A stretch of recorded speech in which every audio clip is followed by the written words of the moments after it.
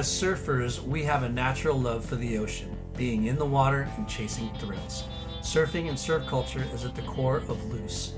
We are a brand made for all-day thrill seekers, experience makers, and good time chasers. Inspired by the elements of surf that excite us the most, we create products begging for adventure, both into the water and out of the water. There's no stamp of approval needed to vibe with our tribe. So drop your inhibitions and get loose, because fun feels better. Loose towels. Since 1991, Caballero Pools and Spas has been dedicated to creating an outdoor living space that will provide endless hours of fun and entertainment for your entire family. They specialize in offering excellent service and delivering top quality craftsmanship at a reasonable price. They will transform your yard into something unique and distinctive, a customized masterpiece that reflects your individual preferences. Their experience will ensure that your new backyard is something you will be proud of for years to come. Whether it's a minor project or a large master plan, Caballero Pools and Spas will help you get there. Check them out at cappools.com or reach them at mark@cappools.com or call 714-309-2890. This episode is brought to you by our friends at Neon Wave. Neon Wave is an internationally local shop, a concierge to the modern nomad. They bring together carefully chosen surf, fashion, art, and snowboarding gear with a curatorial eye that's drawn to the best of the best technicality, creativity, and sustainability. Their team is born from nature, raised by the wave, and nurtured by the culture they support. This is Neon Wave. We look forward to moving forward.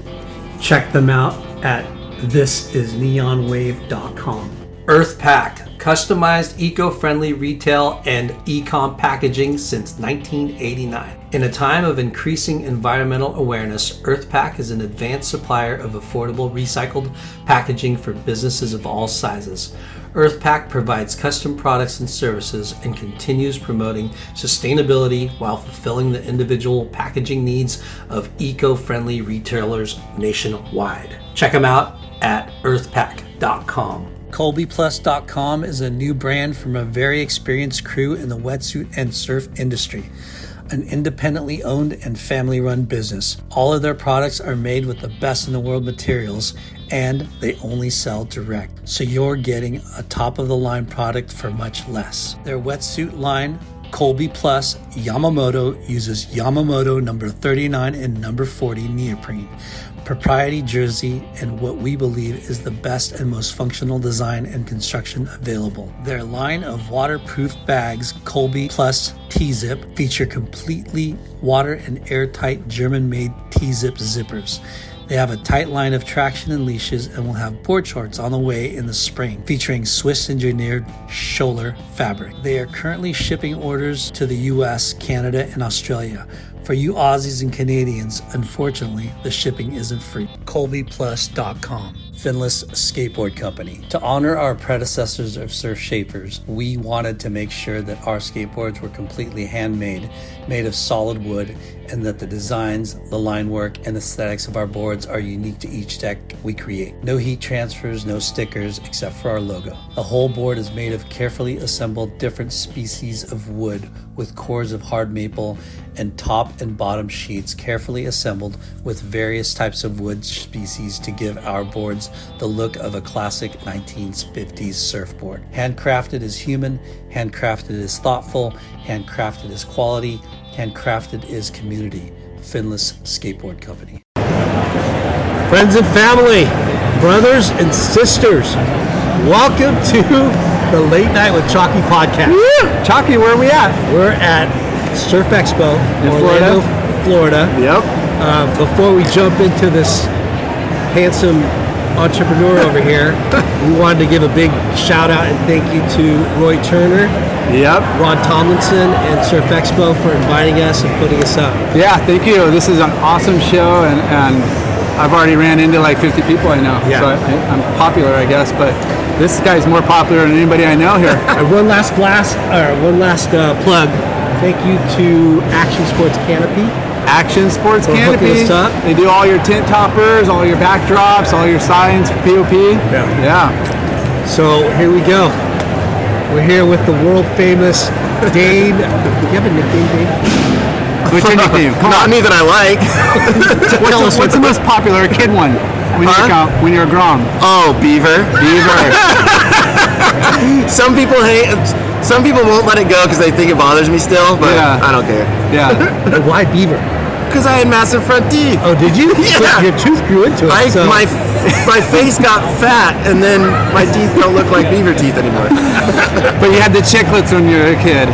Yeah. Like the big, just... Yeah, totally. Thank you, Pat. Thank you, sir.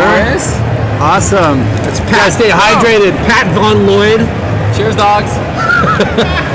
So, Dane, we're here at Surf Expo. You're showcasing your brand, Former. Yep. We are. Yeah. And tell us a little background on Former? Yeah. So, well, I don't know. How long do you want? What sort of a story do you want? Short or concise? I think everybody's just interested on, obviously, the concept, and where you came with the name and why, when, and the timing, I guess. So, when Quicksilver went bankrupt and my deal got cut, Craig's deal got cut, there was deals on the table, but we were just little brats and didn't want to I don't want to write for that brand or... Yeah, pretty much. We were just so we linked up with Austin Gillette and Dylan Reeder, and they're just friends, and we're just talking about what was going on in the industry and how we didn't really like what we were seeing and how we could do something different and kind of merge surf and skate. And in my mind, I was just we can't fail. Yeah. A little naive, but ambitious. Two of the most influential skaters. I feel weird saying this, but two of the most influential surfers, combining and creating a brand, shit's gonna fly off the shelves. You can't do anything wrong. And then we started kind of getting into building the organization and went through a series of different partners. And then Dylan got sick and ended up passing away, and everything just kind of stalled out for so long. But then we finally launched and did $60 grand the first day, and we're just high fives, we made it. Yeah. And then we'd have product to sell for 6 months, and we're fuck, we're broke. Yeah. Anyways, I don't know how transparent to be here, but anyways, we had a pretty roller coaster ride of just being dropped in the deep end of what business is. Yeah. And pro surfing and pro surf skating doesn't really educate you on how to really do anything. So we had a pretty roller coaster ride, and out of stubbornness, I wouldn't really hang it up. Ran it out of my garage for 18 months. Then Austin took it on and had an idea for a sort of an event space, warehouse event space in LA, and then literally that was February 2020. So that just got shut down. But we just kind of rode along, and we've all been super involved, and it's so small. It was so small scale at that time, and then randomly Pat and Eddie came along and saw promise with the brand and thought that there was opportunity within the landscape, and they've come along and really gave us all the tools and work and just actually gave us some structure and legs, and we're feeling we're in a good position right now. Can we go backtrack a little bit? And honestly, I have trouble not telling. I don't know if that's bad. No. It's just informative, and it's the truth, right? It's the truth. So, going back to when you were a kid, growing up, becoming a pro surfer, that was always your drive, right? You wanted to be a pro surfer. For sure.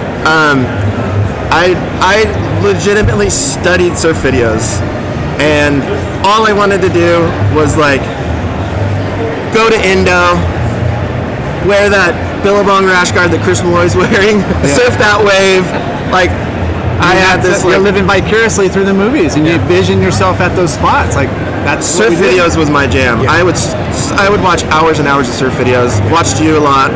Whoa, take it easy. Taylor Steele was my jam. I fucking loved it. Who was the surfers you were looking up to? I mean, honestly, it's like I looked at like I like to like be psyched on random people my friends weren't psyched on. Like I wasn't like a Kelly guy. I was like, fucking Justin Poston's sick. Yeah, nice. You know what He's I mean? gonna love to hear that. Yeah, that's awesome. I think you identify with what you like feel. You know, like hey, I kind of feel like the way that guy surfs. That's why that's what I want. Taylor Knox was my guy. Yeah, I fucking love Taylor Knox. Just the sickest technique. Like when he was on those Rusties in that one segment where he was. I don't know what movie that was. Taylor's one, but man, when he was on that Rusty, I just remember I watched that part like a million times for sure. Totally. I would study that. Try and get sick freeze frames on the VCR. Hand gestures. Oh yeah. Yeah. Body positioning, all that. Totally. So, that was kind of the root of why I wanted to be a professional surfer, was just to go surf those waves and like surf like those guys. Is there one particular movie that you've always had the fucking VCR? The Show, Loose Change. Lar was in Loose Change. I know. And The Show. I'm aware of that. Yeah. I know. Little parts. I was like, B class in those movies, but I'll take it. That was. I know. I remember. Like every wave still. I was actually on that trip when you guys filmed a lot of those. I was lucky enough. I mean, that's the thing. I was chasing the dream of making the tour and contest. I'm like, I just want to go surf good waves with my friends, and that's kind of where I kind of drifted off to. And I mean, that's going back to what you were just saying as a kid. Like, I just want to go surf these exotic waves and go surf killer waves in warm water. So I don't know. There's like a visceral thing of just like the surf of like just wanting to surf like the guys that I was watching in surf films and like have that sticker on my board and wear that thing and like that logo and like. Who was your first sponsor? Channel Islands actually. I don't know if you guys remember a guy, Jeff Brack. Yes. Yeah. So he was like. So I started surfing kind of late. I moved to Ventura from Bakersfield when I was 10, and there was like a group of surfers who were like already, in my mind, like ripping. And Who are those guys? Tyler Smith, Robbie Lopez, Jeff Brack. And they same age, or they're a couple years older? Jeff Brack's like a year older, but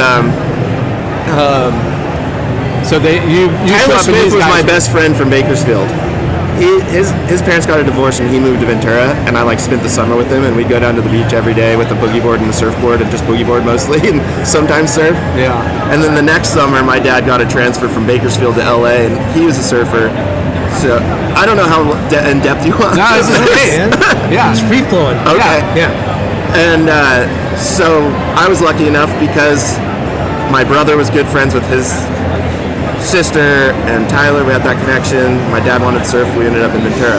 Almost ended up in Huntington. Wow, close. Because he's in LA, and you're like, hey, where? Exactly, Orange County, or he was trying to balance. Like, we almost ended up in Valencia or. Was your dad a shortboarder? Yeah, longboard. Yeah, no, he's a longboarder or a shortboarder. Sorry. Yeah, nice. Like kind of fun shape these days. Yeah. Ventura's not a bad spot for growing up to surf.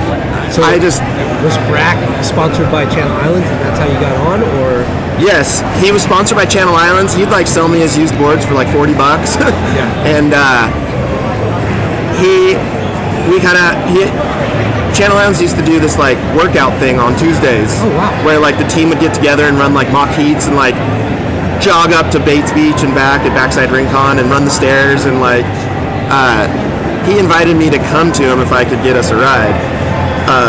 So I started going to those, and I remember, and then after we would have dinner at Terry and Al's house. Wow. They'd cook for us, and like that was a tight-knit crew. Yeah, it was pretty sick, and I was so grateful to be there. But she would like make like nice meals, and I'd be like, oh, know. Like, I don't know what to eat here. Like, where's the mac and cheese? Like, you have a grilled cheese sandwich? Shit. Like, but it was pretty killer. And then, like, after, I don't know how many months of that, the team manager, like, was like, hey, Dane, like, come here.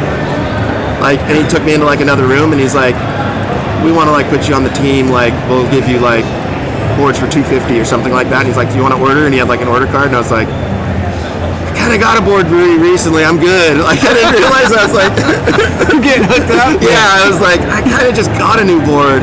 Like, but anyways, that's kind of how it started with Channel Islands. I was like about 14. Wow. Were you surfing contests yet or no? NSSA's for sure. Yeah. Yep. And how were you doing? Medium. Yeah. Like, I'd make finals and stuff, but wasn't like slaying it for sure. Yeah. And then what was like the first clothing? And then Jeff Brack also got me on Hardware. Do you remember Hardware? Yes. Is that Ricky Schaefer? Ricky Schaefer. Yeah. And they gave me a contract with like incentives. At 14. 14 or 15, yeah. Like, no payment, but if I got stuff in magazines, like I'd get like $200 or something like that. Yeah. I started getting stuff in magazines, and I'd like invoice them, and they weren't paying me, and I like got on the phone, and I was like, hey, this isn't working. Like, I gotta bail. Like, you guys aren't paying me these incentives. Like, did somebody tell you to do that, or did you do it? I think my mom, maybe. Yeah. Hey, I'm getting some action. Where's my money? Yeah, exactly. Were you a good student? Yeah, I was actually. Yeah, I was a good student. What? I was in my gate and stuff. Really? Remember that? Wow. Yeah. Now my kid's in gate. It's cool. Nice. Well, look at this we always smart talk fella. about how some of the best athletes and some of the best surfers are also pretty smart. You know, you got like Kelly. For sure. Yourself, Yeah, Kelly's very smart. and you got like, people that are driven are usually smart and kind of talented. So going back to that, you're good in school. Besides pro surfing, was there any other like occupation or a backup plan that you thought that? No. Surf. I quit school at 15. Oh shit. So after Hardware, I got on Rip Curl, and then That was a big contract. no, not really, not a big contract at all. I was still like medium level NSSA, I think. But the randomest breakthrough for me was there was an Art Brewer boat trip with Dave Rostovich, Donovan Frankenreiter, Danny Fuller, Kamala Alexander, Brendan Margison. Wow. Poncho Sullivan was meant to be on it, but his like house flooded in Hawaii or something like that. I'm sure Rip Curl went down the list like like, oh, I guess we'll send this kid. And I cannot believe that my parents were cool with me just like going on a almost 3-week trip to Indonesia by myself. Was that your first international trip? I had done other trips by myself, but like a 5-day trip to like Mexico, Pasquales or something like that on a curl trip. Yeah. So that trip, I got a ton of photos out of it in magazines, and I was like, I'm pro.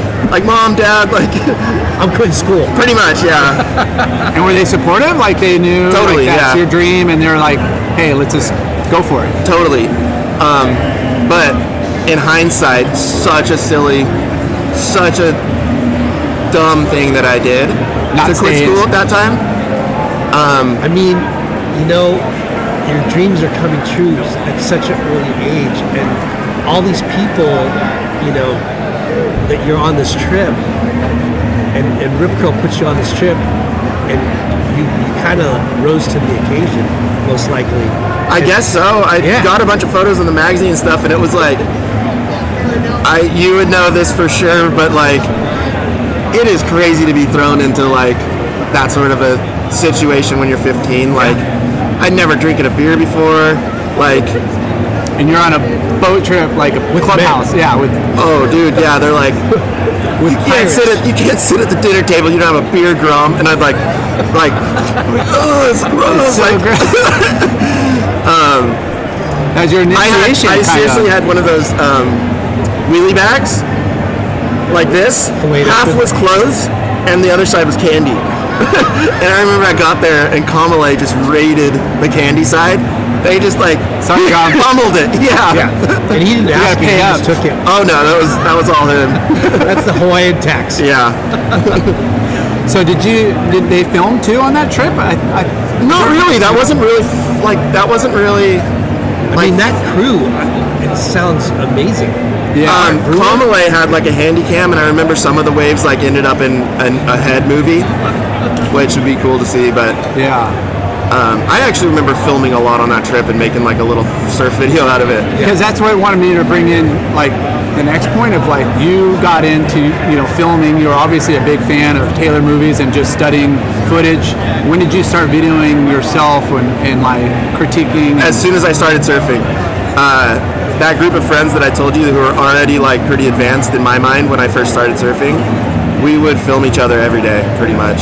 I wish I could find those tapes. Yeah. You're a full-on skateboarder, too. I was really into skateboarding when I lived in Bakersfield, and pretty much actually I say that I've said this forever, but I pretty much gave up or like quit as soon as I started surfing. But I remember we hit Skate Street pretty hard when we were young, so we still skated a lot. I feel like some of the best aerialists, some of the best surfers come from skateboarding or have skateboarding background. Right? Yeah. I mean, look at like Fletcher's and It definitely helps, I think, with just creativity and just more raw, like, instead of the super polished like surf style, like a little bit more raw edge, those that have a skate background. Yeah. You know what else I think is like really actually like helps is I grew up with a trampoline in my yard, so you get used to like being upside down and backwards and like all sorts of stuff like that. I feel like that actually gets body movement, like orientation. And just like feeling your Would you visualize like connected to a board, or would you bring a board in? Or definitely a skateboard with no wheels on it on the trampoline for sure. Have you ever had a normal job? No. Your first job is starting a company. I guess so. Yeah. No, I have not, and I don't know where like my work ethic comes from, but I really value not being above any job. Like just learning, fucking do it. Like we could tell. Like before my last video showing in Ventura, I have a little store, and I've been doing like these little gatherings and showing films and having bands play and stuff because I just think that's cool for the community. That didn't happen when I was a kid. Literally setting it up, I was scraping up human shit on our back door, and like I was like, bums, like, oh dude, it's like the bums love our back door. But my friend was like, that's not for me, and I was just like, fucking someone's got to do it. I just feel like it's just like, I don't feel like I feel like it's cool to not be above anything, just to make it happen. Somebody has to do it, right? Especially when you own your own business and starting out, you wear every fucking hat. You have to. Going back to, I don't know if that was too much. No, not even. I love it. We love this. This is raw. Going back to. You guys edit these, or is it just free flow? This is it. Okay. Yeah. But so I haven't watched. I still don't even know how to watch a podcast. No worries. I'll send you a text. Okay. But what I wanted to ask you is, like, you were the new generation of surfing, like YouTube, like vlogging or whatever. Yeah, Marine Layer. Yep. Yeah, you were Summer Teeth, Marine Layer. You kind of were like on the forefront of that, right? I guess so. That whole Marine Layer came from when I first started filming. You work with a filmer, and it was like not cool to film other surfers. Do you know what I mean? Like, if somebody shows up with a film crew, you do not film their guy. Yeah.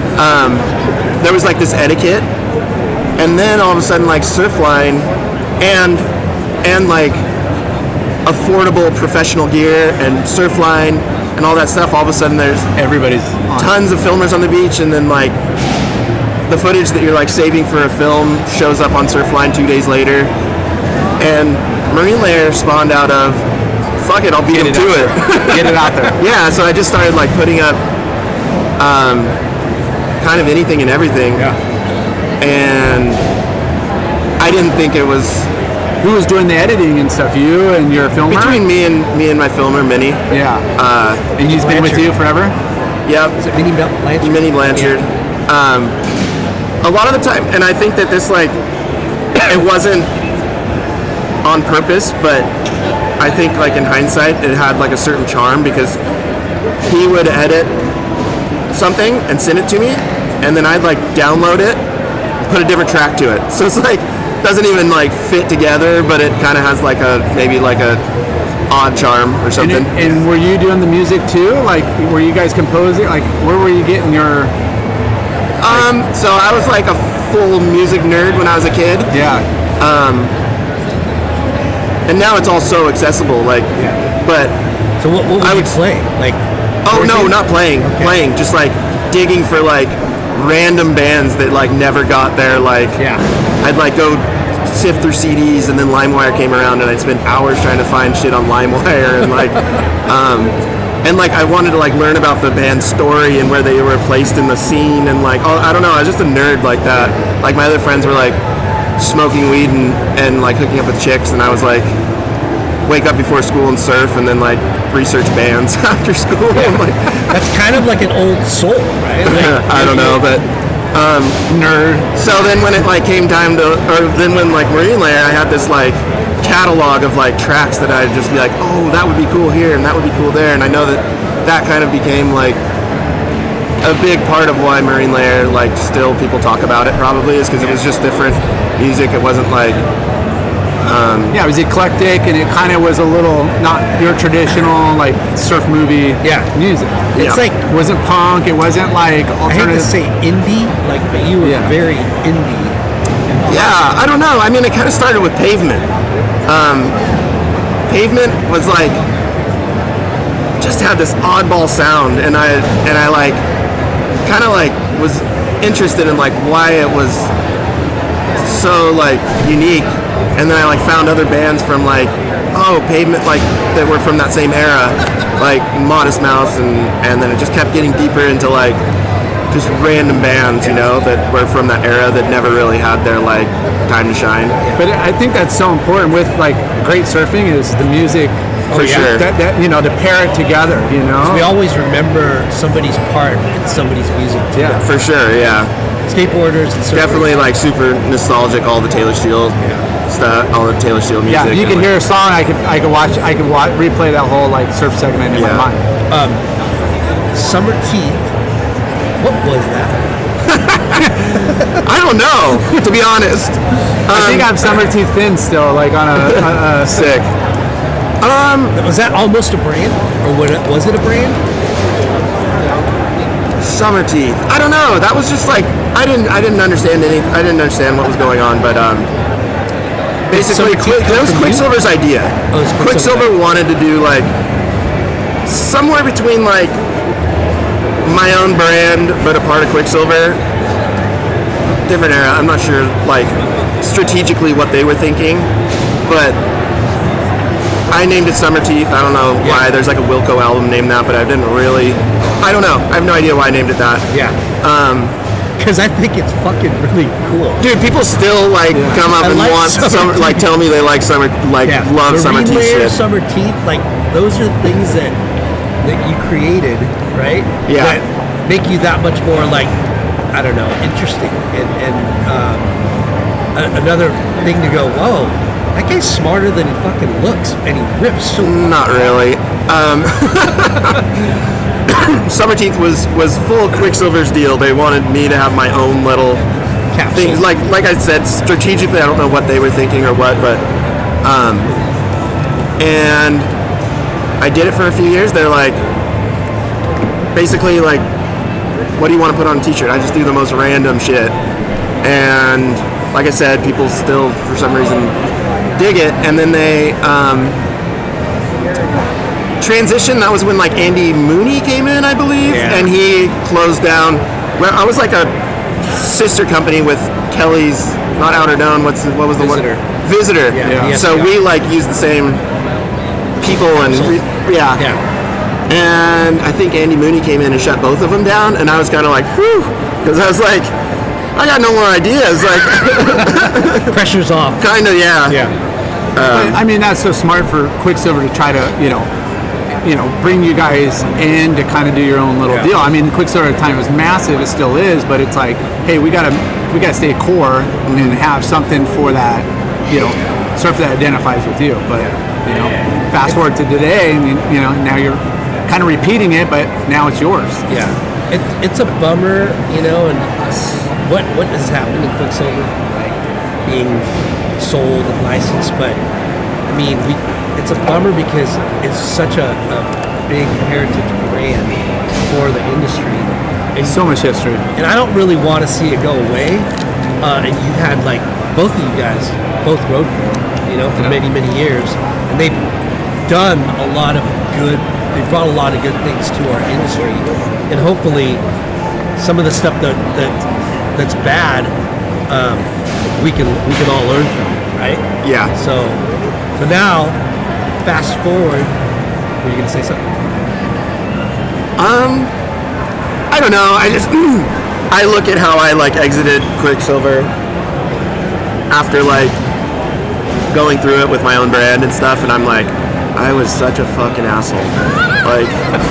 Such an asshole. Yeah. And I just didn't. I don't know. I don't know if everyone's like this, but I look back 5 years. I'm like, what? What was I thinking? What was I thinking? I was such a fucking asshole. you just with sponsorship and stuff, and going on stage and just completely clowning the company that's paying me very handsomely to represent their brand, and I thought it was just a stand-up thing. I don't even know. I was such an asshole. But that's what people love about you. I know, but it doesn't. It's still not cool. And as a professional and as an owner, you'd want people to, that you're sponsoring, give you the most respect. And you don't want to bite the hand that feeds you. No, I did. I bit the hand many times, and I was lucky that they. But your surfer pole, speeches, everything, they're going to go down in history. I mean, they have I can't watch that. It's so cringy. It's like I know other people like it for whatever reason, but I don't know. I've matured to the point where I'm looking at that person. I'm like, you're a fucking dickhead, dude. you gotta grow up, Yeah. and you've learned and grew up, I look at surfing people that are really successful as a childhood actor, because there's no other sports surf, skate, and snow that get these contracts and this money and this accessibility and this fame at such an early age. So you kind of just got thrown into the Hollywood of surfing, kind of like that. Something I don't know how to Definitely I feel very fortunate, and very fortunate and grateful now, and I didn't feel that way when it was happening. It's odd. Yeah. I was just well, it's good you can reflect now and make those, know the rights and wrongs, and hey, it's. I would never go back. There's a lot of stuff we do. Well, Bob and Knight came and shook my hand today, so that's cool. Yeah, good. That's you. Well, it's crazy because Bob McKnight is also a surfer and he's also a businessman. He's also a smart guy, right? And deep down, he's a fucking good guy, right? Totally. And it's just crazy because, if you think back of what Quicksilver, how it was created, right? How him and Hackman ate a fucking a napkin to get the licensee from Australia to do U.S. Did you hear about that? No, I don't know that specifically. Yeah. Pretty much a handshake and do this, and you got the licensee for Bruce America. Raymond said, if you eat this fucking napkin, I'll let you have the licensee. What, LSD? No. I'm sure there was stuff. Oh, just ate a napkin. Ate a napkin. Oh, I thought you were saying a dabber or whatever. No, I think there was hey, this is our contract. How serious are you? But the fact that Bob got a box with a template of a board short pattern and here you go, and a couple buttons and Velcro and go get it made. Yeah, and pretty rad. the DIY, like do-it-yourself kind of mentality it's still like that's how you gotta kind of start today even, like you just gotta figure it out. You said, you've learned so much while starting your brand, and you don't really have like a book that you're going through of like a business book of like you're just figuring it out. Totally. Chapter 11, your shop in Ventura. Yep. So tell us about that. Like what? Because you already have Former. I do. Right? And then, well, I know you said Chapter you wanted to 11, create a space for. Chapter 11 started because I have this thing where like you see like a 13-year-old ripper and you're like, fuck that kid. He's like too eager and like just like go away, whatever. And then they're like 17 and you start talking to them and you're like, god damn it, I'm an asshole. This kid's cool. And so there's a couple kids in town. Actually, my brother kind of played a role as well. This was like right before COVID. And I like reconnected with my brother. We had like a long like weird relationship that we didn't really talk. And then he was pals with these kids. Basically, he was mooching off them the way that he used to do to me, but he'd like bring him a pack of beer and ask him for a wetsuit kind of thing. But we surfed together a ton, like right before COVID. And these kids that I was like kind of like these kids, like whatever. And then I talked to him, and these kids are cool, shit. And I just started talking to him, and I was actually like asking him lots of questions because I was because Former, I was like, what do you guys like? Like, these are like cool kids. Like, what do you guys like? Like, all this stuff. I was like, if you're gonna put out like a video, where are you gonna put it? And they were like, I don't know. And I was like, shit, I'm hiring a filmer to come down here and film me. Might as well like create a platform with these kids that I'm surfing with every day. Yeah. So that's kind of where Chapter 11 started, and I used the name Chapter 11 because of the film Chapter 11. I just liked it. Yeah. I wanted to call it Former Chapter 11, to be honest, but there was a group of us, and we all had to agree, and ended up Former. But I think the M11, like your MTV logo with the it's Genius. Yeah. Really, I can't tell if I should retire that or not. If it's like corny. Because it kind of bridges a gap. Like a lot of people think it's just a reality like TV channel, which it is now. But we grew up and it was like only music videos. It was like I spent a lot of time on MTV. Yeah, it's watching. one of the most influential things in our For sure. Yeah, it's the Instagram of back then. Yeah, it's huge. So I mean, we talk about like the surf shop culture of growing up and having that kind of like clubhouse atmosphere. You go in, there's business being done, but it's a spot we could hang, watch surf movies. Like it's kind of like a surfer clubhouse. Is that totally kind of the what you guys set up? Well, so I started this. It started as just a platform of doing videos, and I hadn't been putting out anything for a while just because I wasn't like thinking I was surfing very good. So I had this like couple years of footage and I just like started cranking out videos with all this stuff, and like did a really cool video with Aton that like connected where he's like surfing when he's 13 and I catch the next wave, and like really cool video with Aton. And then I did a cool video with this kid Mickey, and started like incorporating them. It was kind of like Marine Layer, but I wanted to like raise them into it. Yeah. And then I'm paying for filmers, and they're like taking my waves, and I was like, I have young kids, and I'm like, I only have this like little window to surf. Like, just give me a fucking set, dude. And I started getting resentful because I was like, started doing some merch to pay for filmers, and then I was like running out of my garage, and I was like, fuck you guys, like you guys got to do some of this work. So I looked for a place in Ventura.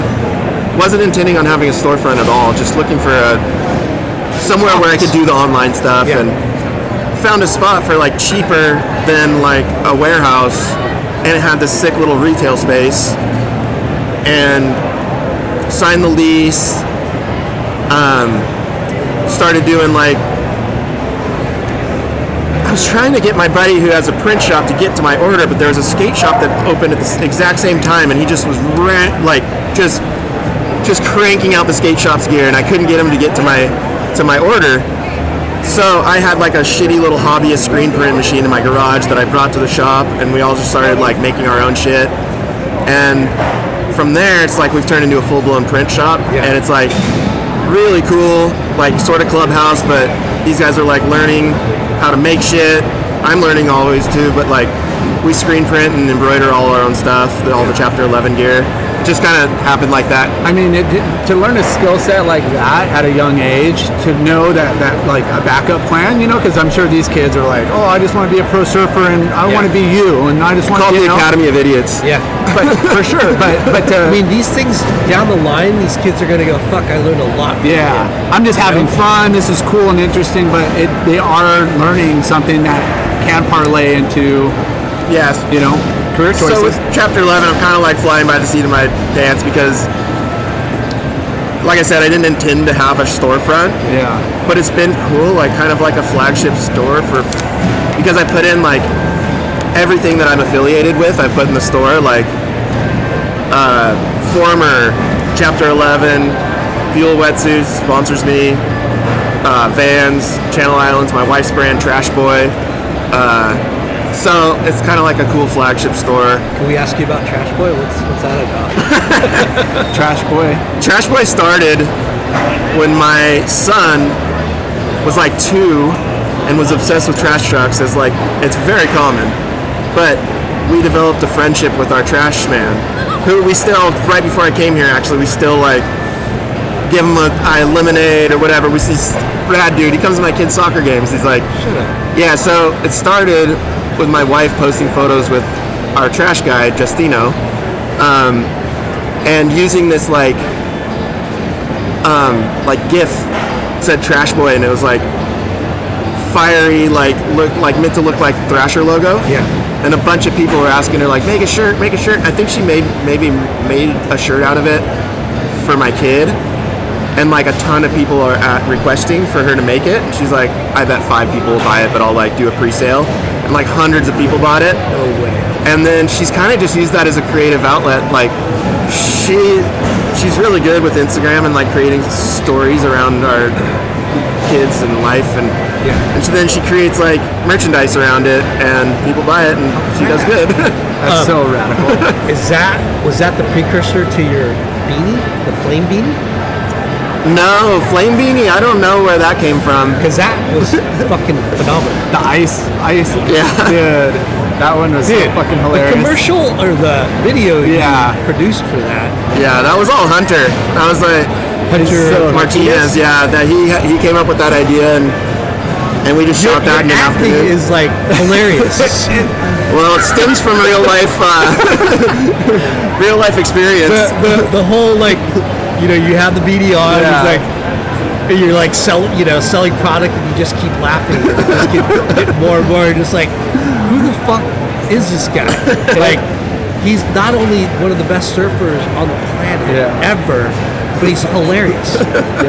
And that's like the icing on the cake, because you got the content on the surf side, but when you do creative, fun skit stuff, and from Taylor Steele movies and all that, I love the skits it's in like exchange. Kind of you gotta make yourself and your people you're with, like, make them feel uncomfortable and do something funny, and it all works out.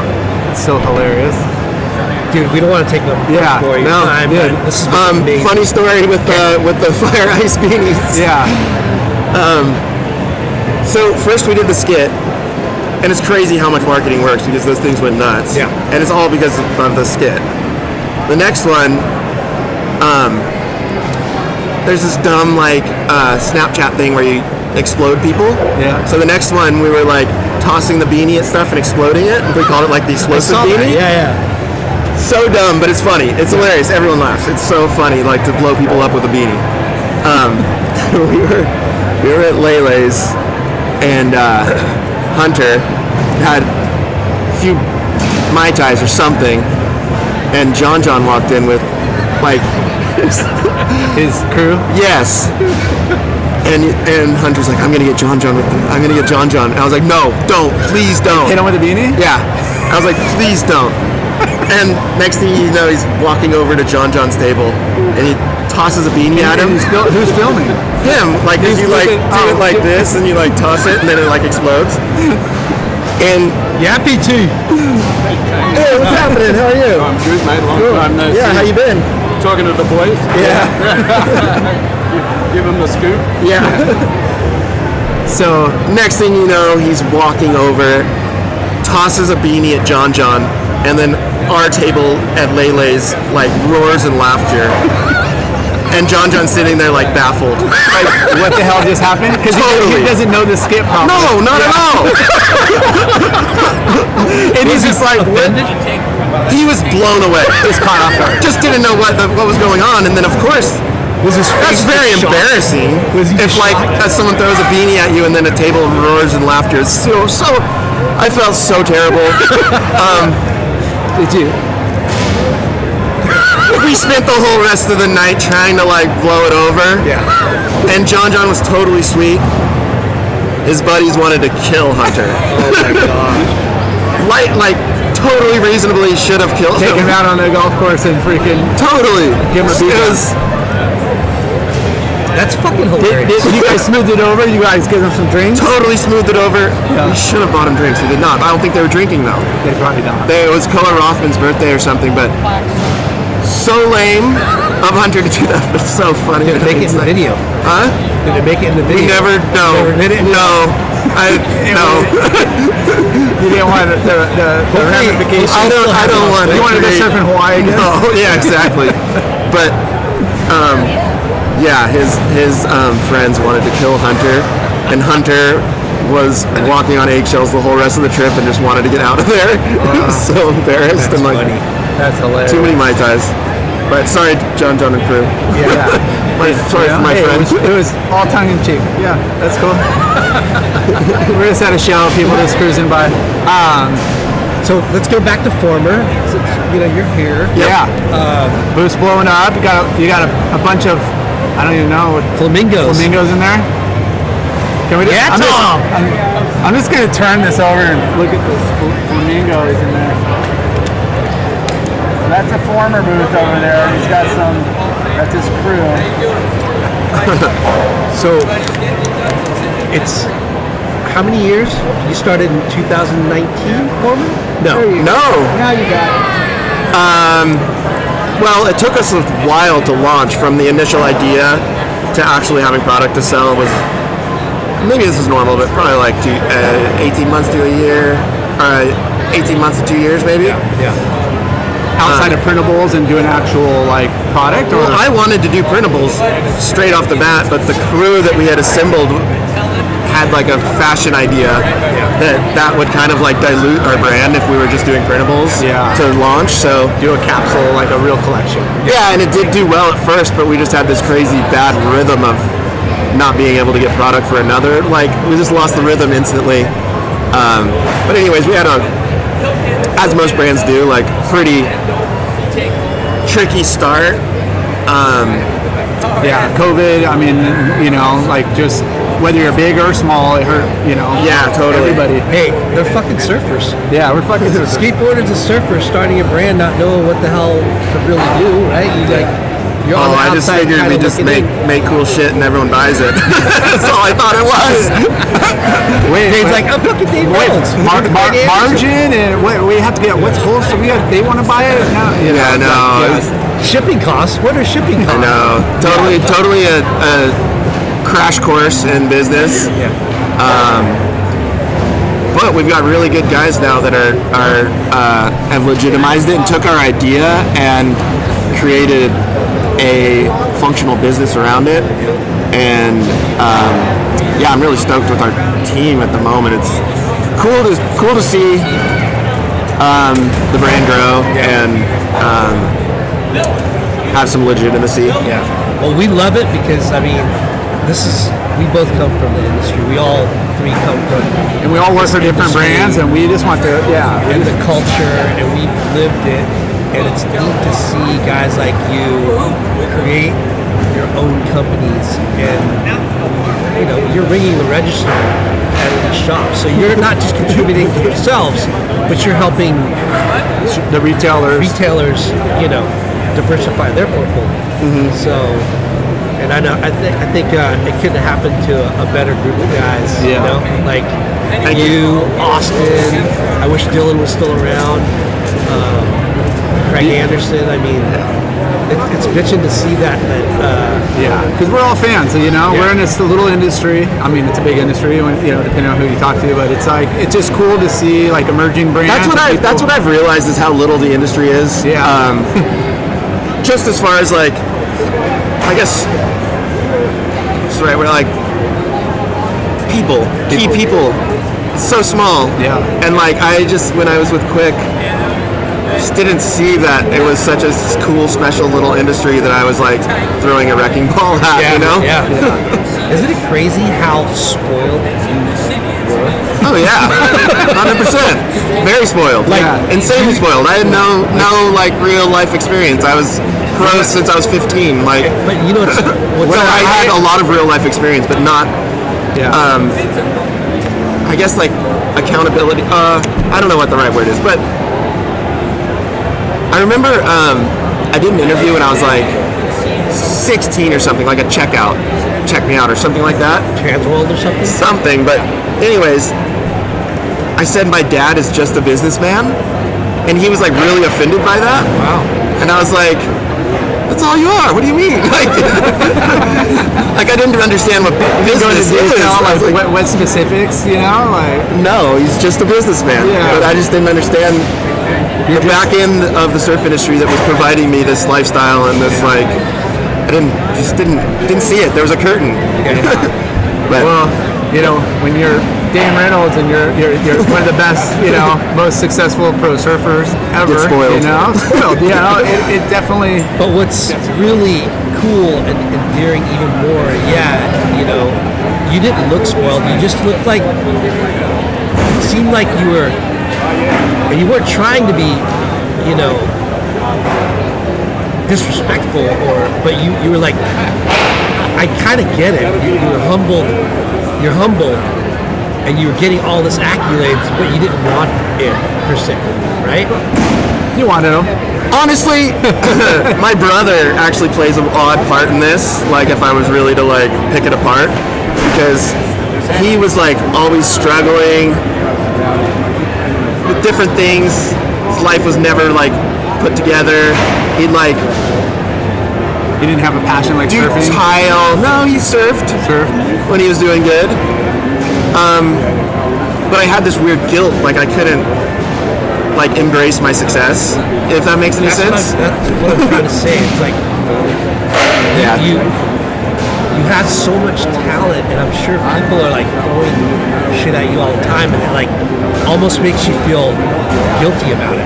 Totally, yeah. You know what I mean? No, yeah. Everybody wants a piece of you, And in our eyes, it looked like you stayed humble. Like, hey, I'm a Ventura, like surfer. You stayed. Ventura definitely keeps you humble too, though. It's different these days for sure, but it was definitely like, not San Clemente or something where they like where they embrace like professional surfing and the surfer's success. Yeah. They want to like tear you down, and you're the guy that's exploiting their spots. Yeah. And like fuck that guy filming. Like that's kind of what I grew up into. So there's also like you don't want to flaunt. Yeah. No logos on your board. Yeah. No wetsuits. No fucking flash. Park in a weird spot and paddle out in a weird spot, and like your filmer hides out, and like there's definitely a portion of just growing up in Ventura that keeps you humble for sure. It's changed, but it still has that sort of grit in the water at some spots. For sure. I was standing next to Carter Slade the other day. Did you guys know Carter? I heard the name. Yeah, I thought that was like a myth. Carter Slade? No, Carter. It's a real Carter's person. Hilarious, huh? He's a real person. Yeah, he is. He's like, he used to make surf videos, oddly. He famously went to jail for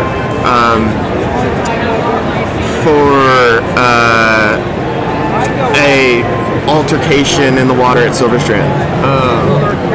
But anyways, I was standing next to him, checking the waves the other day, and a kid walked down with a filmer, He just started heckling him. Yeah. And I was like, oh, dude, I gotta go, Carter. Like, I can't be standing next to you and you're heckling him.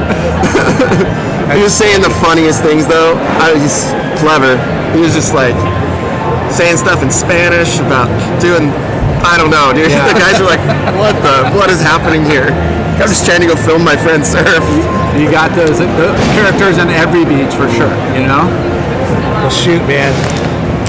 This is awesome. We're gonna have to do like a proper sit this down. This is just an appetizer for a real sit down. Yeah. I don't know if I have anything else to say. Oh no, we'll drag it out of you. I already embarrassed myself enough. No, because I mean, there's just so much to talk about on the surf side and trips and like events and contests. There's a whole other. Yeah, definitely. Just surf and business. I mean, there's a lot more to talk about, and we appreciate your time. Definitely my generation of surfing is so different than now, and I mean, yours was different than. How old are you guys? I'm old. 69. No. Wow, you aged. Wow. 49. Thank you. 49? I'm 49. Yeah. So I'm 10 years younger. I'm 38, but definitely there would probably be a big generational turnover from you guys to me, but man, it was so different when I was from 15 to 30. Geez. It's hard to relate. More like 15 to 26. And the kids these days, it's so hard to relate because they're just on their phones all the time. I know. Yeah. It's kind of sad. It is. But we'd love to just talk about board design and what you've created, and just there's so much other cool things that you've kind of helped the industry conform to, like thinking outside the box and you're surfing. So we'd love to have you back on another time and come up to Ventura or something, and maybe do it at the clubhouse. But we're at Surf Expo. We're gonna have more guests coming. But thank you for your time, dude. Yeah, no worries. Congrats on all your success. Yeah, no worries. Congrats on the brand. Thank you. Check out Farmer. Check out what else do you want to promote? Like anything? What do you got? Trash Boy. Yeah. Trash Boy. Chapter 11. Go buy a dumpster diver. There you go. All right. Thanks, bud. All right. We're here with Mr. Evan Caples. Hi, guys. Hi.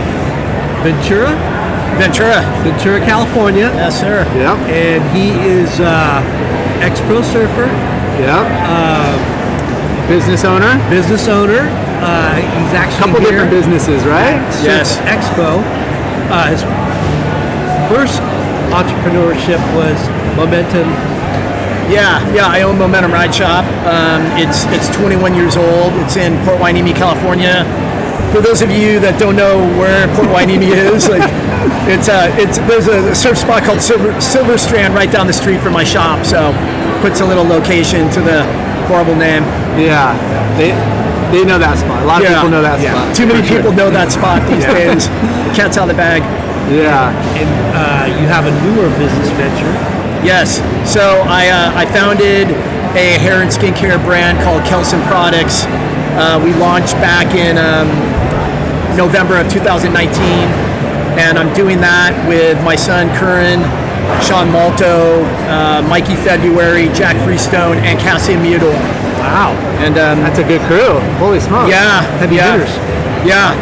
We got a bunch of like-minded people together, and what we're doing is we're making high-end hair and skincare products for our lifestyle. For instance, we have an amazing zinc-paste sunscreen and a way to remove it without water. So we brought something a little different to the market, and it's gone really well. When did you start that company, Kelson? Starting in November of 2019. So the timing was, epic, as you know the rest, right? Yeah. And were you always into skin? You always thought about doing a sunscreen brand, or how'd that come about? It came about with Curran and having, very luxurious hair that I he didn't get from me. The part down the middle and the golden locks. Yeah. Like when you type in surfer hairstyle, Curran pops up. Yeah. Literally, on Google search. Yeah, absolutely. Yeah. And skateboard, surf and skate. That's your dude. So he got signed by Target, and it was kind of a funny it's kind of a story how it went down. He got signed by Target on a Thursday, and then Saturday he's winning a contest in Michigan, like a Ryan Sheckler contest, and I went to take a shower, and I reached for the shampoo, and it just kind of, like, that's when the light bulb went off, like, oh my God, Kern's got amazing hair, he just got with Target, I don't want to take away from any of his paying gigs, like, wow, what if we made, like, a hair skincare brand, and he's got, you know, the distribution. And that's kind of how it started out, but it didn't end up going with Target because it took a long time to actually, you know, make it happen. Yeah. And with that said, we were able to bring in the Mikey and the Jack and the Malto and the Cassia, and they're all co-founders, and we're trying to do it in the most ethically sourced, highest quality manner possible. So jumping back to your first business, the surf shop / now it started off as a surf shop. Yes. And then it became a skate shop or a bike shop, or? Yeah. So it started off as a surf skate kayak store. Because you're at the harbor, like, it's popular. Yes, and my brother manufactured kayaks at that time, and I was working at a store in Malibu, and kayaks were booming, like fish and dive kayaks. So I wanted to back myself up, because, like, you know, going out of business wasn't in the plan. So I'm like, hey, I'm just gonna do it, and we'll see where it goes. It did well. I ended up moving to a bigger store. We got rid of the kayaks. We went heavily into shoes and apparel, and that was 2005. We know the rest. Yeah. I got into selling beach cruisers in like the 2008 time, and then I moved to a much smaller store in 2010, and it just slowly morphed into more of a bike shop. And I'm still doing surf and skate, but it's on a smaller level, but I'm still representing the best to my ability, but bicycling, you know, and components and the repairs of it, it's really what's keeping the door open and allowing me to do Kelson. Do you do Reynolds there for, like, summer, you know, people traveling, or just straight bike repair or tune-ups and stuff? Yeah, we sell parts, we do service, and we sell bikes. Nice. And there's a full bike scene in our zone with kids riding fixie bikes and wheeling, and COVID for any bike shop was massive. So it's like, it's kind of funny how life takes you. You go on this journey just out of, like, sheer necessity, and then it turns out to be like a crazy blessing in disguise. Yeah, like, I'm sure, you would love to have a killer, like, hardcore surf shop, but, like, doesn't make sense, and then this turned into a successful business, so it's like, it all works out. Yes, I would love nothing more than to just strictly sell surfboards and skateboards. Yeah. But, you know, the funny thing is, and this dawned on me way into my bike journey, all three categories basically is what I grew up doing. Like, I raced bikes before I surfed, I skateboarded, and then I surfed, and I do them all still. That's a California kid. Yeah, that's what we did. Right. It was totally. I listened to this interview with Chris Cole. He's part owner of a BMX company called Cole, and the Barracks let him in his crew, and a lot of them were talking about being skateboarders, and it just unlocked these memories that I suppressed about me growing up, and it was like, wow, I'm doing exactly what I grew up doing as a kid, and it wasn't planned. That's crazy. Funny. Were you a good student? No. No, it's horrible. All I wanted to do was play basketball, or handball, or I couldn't sit still. I got Fs. I dropped out of school. I'm from the Valley, Sherman Oaks, so surfing was like not an easy trek. No, I didn't grow up on the beach. I cut class, and I went surfing, and I dropped out literally in probably 10th grade. So, but I went back and I got some college units. I ended up getting a GED, but school was never that. So we always say surfing is like one hell of a drug, and when when it's not, even when you live by the beach, it's it's so accessible. But when you have to make, so addicting. When you have to make that track, it's gonna cut into other things when you have to make those commutes and that make it happen. I've often said cancer and the common cold probably would have been cured if it wasn't for surfing. Yeah. You know, they probably would have we probably wouldn't be dealing with any of this stuff anymore. Yeah. So you're, not all, everybody knows that you're current Caples' dad. You got him into skateboarding, surfing, at an early age. Like, he got himself in, and today's his 28th birthday. Wow! Happy birthday, Curran! It's kind of nuts. He's 28. He's older than me than my age when I had him. Yeah. But no, it was not that at all. It was just having a skateboard at the house. Yeah. And me working full time in an industry I want to know. I was just trying to support the family and all that. He just gravitated towards it, and I knew he would be pro at something. I didn't know if it was baseball. I didn't know if it was golf.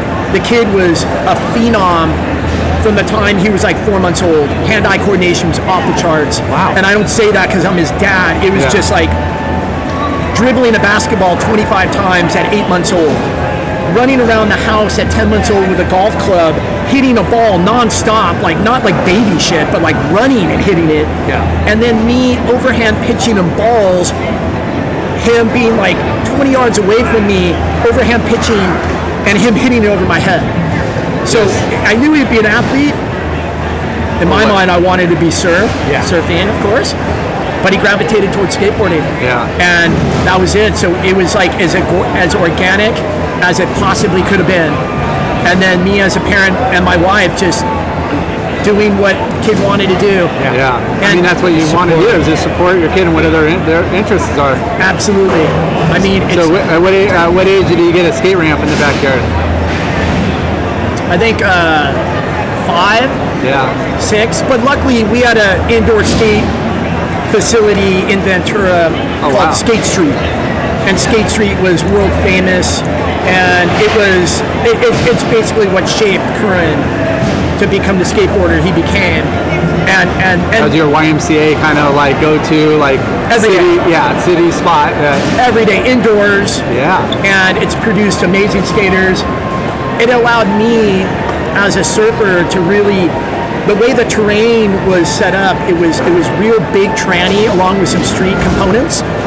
It allowed me to kind of teach him surf technique in regards to like transition and how like a surfer would approach it and compress and release it, that I really think enhanced his progression.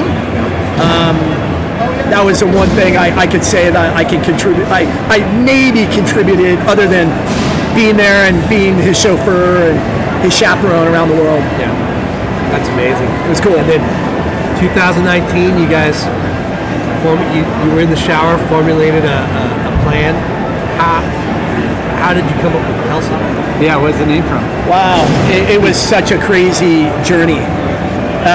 Because it's a cool name. Thank you. Yeah. So we hired a company called Dynamic Dinosaur to build out the look and feel of Kelser. And one of the major components of it was a name exercise, which cost me a lot of money. And we couldn't figure it out. Like, coming up with a name for anybody who hasn't, for a business, you think it's easy until you try it, and then everything's taken. Yeah, right? that's the biggest thing, is it's already taken usually. Yeah, no URL.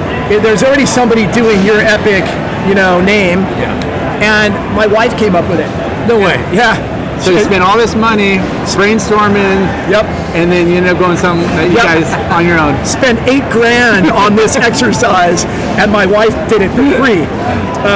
Basically, it's technically Kielsen, and it's a Nordic word for the underlining of a ship. So it kind of ties back to what we're doing. We're surfers, so it's a maritime thing. So the Kielsen is the structural integrity of a ship. It's the big piece of wood that goes from the aft to the stern, and it ties everything together. Wow. So I thought it was kind of... It's like the stringer of the boat. Yeah, that's it. That's cool. And I like the way it looked on for a logo. Yeah. And stuff. Which is everything. Yeah. Right? It's got a look and catchy and sound cool. Like Lyndon said, it's a great name, but like the logo looks clean and simple. Like, elegant. Thank you. Yeah, that was the whole, plan was to make an elevated brand with the classy people that we have associated. Yeah. There's already, brands out there with a cute gorilla or a monkey and we wanted something a little more classy, sophisticated to match like a Mikey February. And also like with a bunch of athletes to represent the brand. Yeah. It was we had Julian Wilson at first, actually. No way. Yeah, Julian was on board in the beginning. And then the monkey paid too much? No, that was before the monkey, actually. No, it was a long story, agents and things getting weird. So we went a separate route, and we enlisted Jack Freestone and Mikey instead. He didn't do so bad. No, I think we made the right move overall. It's just kind of going back to how you start with something and then you end on something else. Yeah. So you came up with the idea with the shampoo in the shower, but obviously being a surfer, sunscreen was going to be a main focal point, a main product. What other products do you guys offer within the collection? Well, sunscreen really wasn't part of the play at first. Oh, wow. It was, we wanted to take our lifestyle and go into the hair care product side on our terms, rather than like a Paul Mitchell coming in and poaching from our lifestyle and kooking out like someone's brand. And so we wanted to kind of flip the script and having like an authentic story for people for that business to kind of hoping it would resonate with them. And so our shampoo, conditioner, and a pomade is what we started out with, and all of them have seaweed and sea rock fennel and some marine components to them, which are fully sustainable and great for your skin. So we tried incorporating everything that for the store that made sense. But it was after during COVID, it just shot us out of the water. Our funding ended when it was set to in March of 2020, and then I had to step in. I was a founder, but I didn't have a day-to-day role with the company, and the person that was running the show bounced. Wow. And I was left holding the bag, and this is, my brainchild. I have most to win or lose with the deal. I had to step in, and then it was a natural thing like, hey, we need sunscreen.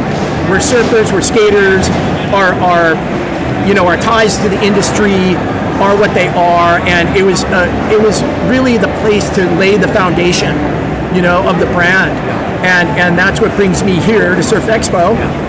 So we got into it, and turns out it's a very hard category to be involved in, sunscreen, and it's gone 1,000 times harder in 2024 with the FDA cracking down on small brands like us, basically trying to stranglehold the industry for your big conglomerates to peddle hormone disrupting, cancer causing chemicals. Yeah, it's interesting to hear that, because we hear it or you see it, and if you can't, you look at the labels on the back of stuff, and you wonder if it's good, but you see it everywhere, and like you said, it's peddling of the big, almost pharmaceutical style, and in general, like the Cove boom and bust has happened, right? And everything gets saturated, and it is a tough time for not just sunscreen category, but many categories. Yes, I mean we're all feeling the effects of COVID and people ordering too much, and then people obviously with more money they knew what to do with, and then all of a sudden everything shrinks and back down to earth. But going back to what you just mentioned, Jay, about the sunscreen and the chemicals, it's insane what these companies are selling us. And that was part of it. It's like, it's hard for me to go into a market and want to buy food knowing what I know now through this. I just had to go eat a fake piece of pizza, just now because I was starving. And I mean, it just goes on and on with what we're left with, as options. And that was a part of what Kelsen really wanted. We wanted to control our program and not leave it up to companies strictly looking for money and not having our best interests and health in mind. And that's something I think that as human beings we really need to kind of look at a little deeper, because we're getting harmed by the companies that you're putting trust in and you're giving money. And you think they're okay because they're certified by the FDA and they've been they have the check marks and the boxes and stuff, but they paid off the right people? Yeah, but those aren't really necessarily meaning like it's safe or in long term. There's going to be long term damage that I guess they don't really look at. It's insane. Yeah, it's pay to play, and it's not for your. I don't want to sound like a conspiracy guy or anything. It's like, hey, I got vaccinated, whatever. But it's in this space, it is just that. You have, like these big giant companies that we grew up with, like a Neutrogena or a Coppertone, and they're peddling the worst products you could possibly put on your skin. Yeah. And you go to the beach, and we've all seen it, parents slathering their kids with like Coppertone aerosol spray, and it's like, dude, that kills cockroaches. Like you wouldn't, and it's insane. Yeah. But we think we're doing good. Yeah. So that's what Kelsen's trying to educate. All we have to do when people think it's conspiracy is like, well, you remember when doctors used to recommend Lucky Strike? Yeah. Right. 9 out of 10. Yeah. It's like doctors smoke. 9 out of 10 doctors smoke Lucky Strike. Yeah. And that was the thing. But at least then, right? They didn't know any better because it was so new. Yeah, we got the data now. Yeah, I mean it is, and it's got to be frustrating because you're looking at what you put into your products, and it's all natural stuff that's from the ocean or from plant life materials or whatever, and then you go look at some sunscreens and you can't even pronounce half the stuff on the back of the label. Yeah, like what is that? That's not even something natural. Like what is that? I can't even. And like you said, it's on food, it's on all these products, but it makes you question, and it's a bummer to hear what the struggles it is as a small boutique brand to kind of deal with the struggles of the corporate or the federal government's restrictions. Yeah, it's crazy. It is, and it's stuff that I think people need to be made more aware of, especially in our world. It's like, and who better to know sunscreen than surfers, in my opinion. Yeah. And even for these surf brands to continue doing what they're doing, knowing, and when I say surf brands, I'm talking sunscreen brands that are still selling the stuff they're selling, knowing what they're doing is pretty kind of messed up. Man. Yeah. Well, it's awesome to hear your point of view because you're passionate and you've dug in, you've done your research, and you kind of like you like I said, you've been putting sunscreen on for 40 plus years. Actually, I haven't. Really? That's a funny part, and it was because. One, I would get pimples in my nose if I use like a heavy like zinc paste style thing because I couldn't remove it. So that kept me from doing it because literally every time I would do it, I couldn't wash it off properly, and I would get a zit that would literally pop out of my nose. If you had that, it's excruciating, Okay, but then also, I just didn't really trust it, and I'm not that guy. I'm not trying to say like I'm this guy that's always questioned food and all that. Not the case. But the older we get, the more we want to take care of ourselves and body and blah, blah, blah. So. Yeah, and that's how it should be. Yeah. But I did have a couple things removed from my skin. That got me on that tip. But then once I got into this and I learned about it, it was like, oh my God, holy crap. Like, this is crazy. Sometimes you're doing more harm than good. And that was something I heard on NPR one day. I was driving and I just started laughing to myself going, me being derelict and not putting sunscreen, so they say, was actually a benefit because of all the garbage. You're trading one for another. Yeah. You know what I mean? Yeah. One worse. cheaper than a sunburn. Yeah. So here we are, Kelson making the finest sunscreen known to man, and it's we make some good stuff. So right now, you're here at Surf Expo. You're searching out new reps and maybe new retailers, right? Yeah. Last year, if they are to get a hold of you, how do they get a hold of you? You can always DM us at Kelson Products, and my email is evan@kelsonproducts.com. And I do have, or we have reps, throughout the United States. There are some places that I definitely need help with. And we have a pretty decent account list as well. You want to give a shout out to any of them? I'm sure they'd appreciate it. Oh man, I'm stoked on everybody, all the brand or all the accounts who have brought us in, but mainly the ones that have reordered. What I've learned is it's definitely a win to get into an account, but it's a much bigger win to get a reorder, because then the people behind the counter are actually pushing the brand. As you know, we're a new brand. We don't have the name recognition, so we impress the people behind the counter enough for them to tell somebody what we're doing. Yeah, they're your soldiers at the front line. Yes. Kind of speaking the brand and the language and the benefits. I want to say that I saw Proof Lab. Proof Lab, yes. Shout out to Cody and Proof Lab. Yeah, Cody Anger. So Cody brought us in, and it was kind of more, I'd like to say, he's just like, yeah, cool. I like what the guys you have, and he brought us in. And then about a month and a half later, I look at my cell phone, I see Cody. I was like, did he butt dial me, or is it another Cody? And it was Cody, and he's like, dude, I need more stuff. Yes. And the reorder was solid, and it's like, absolutely. I mean, for Kelson to be in a Proof Lab and to have them backing what we're doing and it doing well, I'm so hyped. Dude. So yeah, thank you so much. And Val Surf and the Frog House and gosh, we have wave riding vehicles on the East Coast and Brave New World and Bear Wires and Cinnamon Rainbows, and there's so many. And everyone I forgot to mention, thank you. Really appreciate it. Awesome. We'll end it on that, man. Yeah. And this is, like we said, a little appetizer to the main course of getting you. We've been talking a long time on getting you on and doing a proper one, and we appreciate your time here. And love it. Thank you.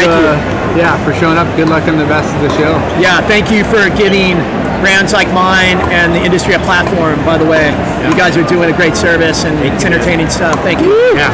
Thanks, bro. Evan Caples, Kelson Products. Peace. All right, we are back. Friends and family, brothers and sisters, welcome to the Late Night with Chalky podcast. Or Midday with Chalky. Surf Expo. With the Surf Excellence. Most influential surfers of our time. Is that what they're saying? Present day. It's a second time we've had you on the show. Yeah, second time. Yep. And we're stoked because you're here. Yeah, your thanks. new brand. I'm stoked to be here. That's what we're here to talk about. You and your brand and what you got going on. How many interviews you guys did today? This is the third. You're the only one. That's it? Yeah. 3? Yeah. 3 so far. I thought you guys would be like 30 deep by now. Dude, I gotta work. Oh, yeah. Mine too. With your projects. Yeah. Okay. No, What are you doing? I'm just hanging out. Okay, cool. He's just here looking pretty. Maybe I'll just go, kind of find my, my own little gig over here, do some sightseeing. So Ben, you're obviously, everyone knows you write for Catch Surf, Yep. Bandit, Hyperflex. Yep. Now, this past year, you stepped into the realm of being another entrepreneurial venture with Algorithm Surfboards. Yeah, so I've been doing the softies for like 6 years coming up this year with Wave Bandit. It's been great. It's been an amazing journey.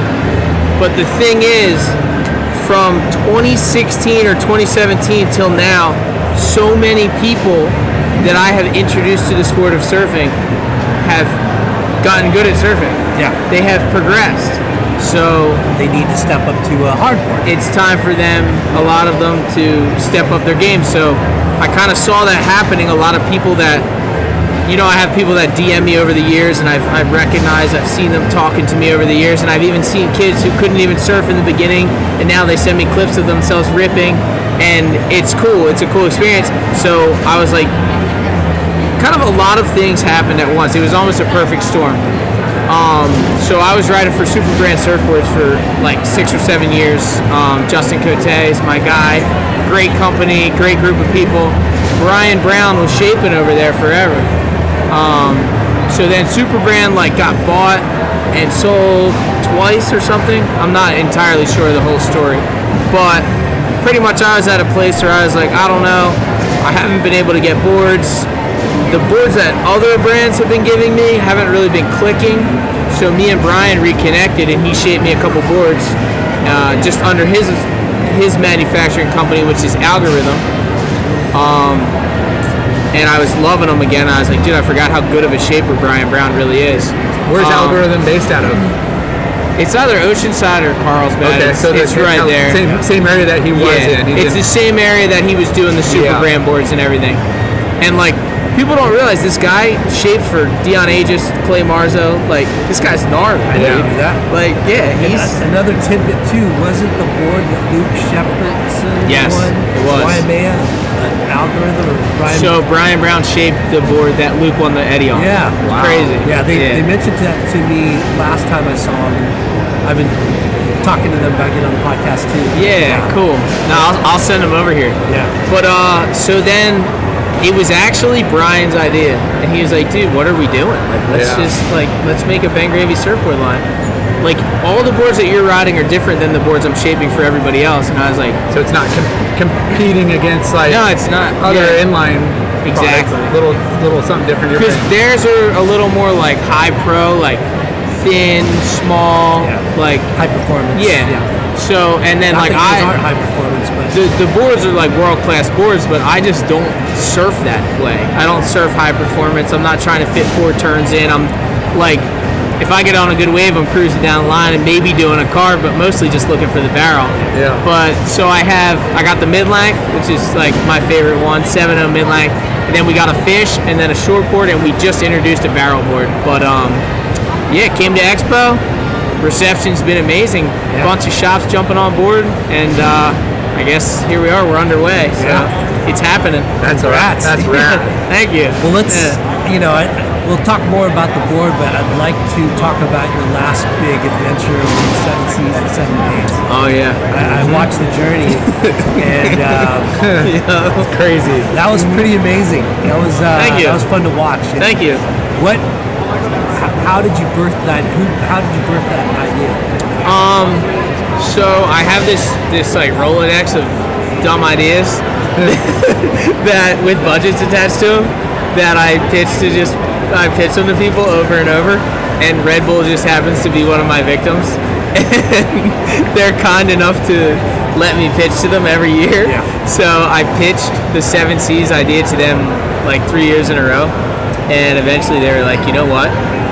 This might just work. Yeah. Because I think a lot of people are seeing in the content world there's hardcore surfing and there's high performance surfing that people want to just watch, and they want to analyze how good John is, or how crazy Nate Florence is that he charges big waves. But there's also something to, I don't want to call them challenges because it's not like a Mr. Beast video or something, you know what I mean? But it's like a little bit of a storyline, I guess. Here's the setup. But it is a challenge. It's can you do it? Is it possible? Yeah. But it's more of a personal and just a bucket list kind of. Exactly. Yeah. So which no one else is going to do. Well, the good thing about a lot of my ideas is nobody wants to do them. And you need a big budget.